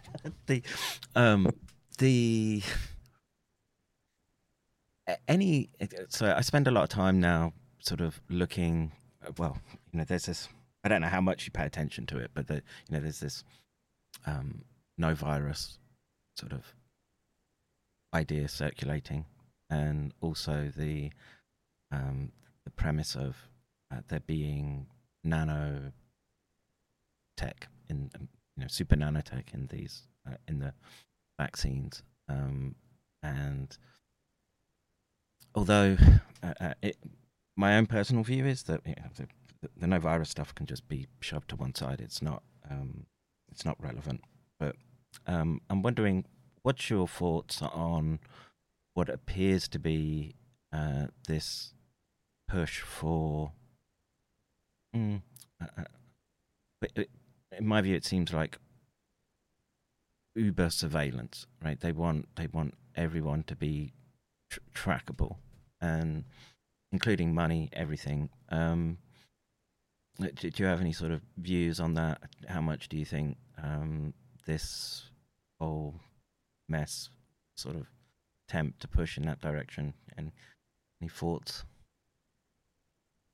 Yeah, yes, I think a lot of it was an excuse to impose social control, and so the lockdowns, for example, was an overt attempt to control people's, every movement and every habit, and then the vaccination was the mandated program, which was not well justified for most people. Was, in my opinion, was an attempt again to coerce people, to control them, and then things such as central bank digital currencies again are this attempt to control people. So it is all seems to be about social control and extreme social control, and it's taking on a totalitarian nature, and this is, China has an overt program to do that, and but I wonder, if people are actually starting to rebel there, but I think perhaps the opposite is happening in the West, is that there's a surreptitious program, and people are perfectly willing to accept it, and so we're becoming more totalitarian here in Western countries in general. Much so. All right, gents, I got a photo ripcord. Thank you, Steve, for very, very interesting stream. Well, hopefully, it's really cool. Yeah. We can have you back for discussion about Gnosticism and origins. Definitely. Thanks for the invitation, and thanks also, Charles. It's nice chatting to you in person. Yeah. It's kind of like, folks, right? All this stuff that you see sort of being pushed out on Twitter, it's surprisingly rare to be talking to people in real time. Really is. So, a little bit of history being made right now. All right, I'll end the call, guys. Charles, I'll call you in a few minutes. I still want to talk to you about that other issue, and then with that, I just want to. Can't find the controls. There it is. All right, guys. Thank you very much, Steve. Thanks, Kevin. Thanks. Yeah. I don't know what time it is for you, but I presume it's late. So, all right. Thank you, guys. Okay. All right, folks. I've got to, like I said, pull the ripcord. I want to say thank you to. I'll just Brew Bakers. So I can play the Brew Baker stinger just as acknowledgement. Thank you. And then I'm out of here. So remember, folks, this stream brought to you by the First and Second Amendment. Brew Baker firearms for those zombies, the zombies that won't die, as we mentioned. When they kick at your front door, how you gonna come? Put your hands on your head, on the trigger of your gun. That's right, folks. Brew Baker firearms. Get them before they get you. I'll see you in the end. I'm just going to end it there. All right. Bye-bye.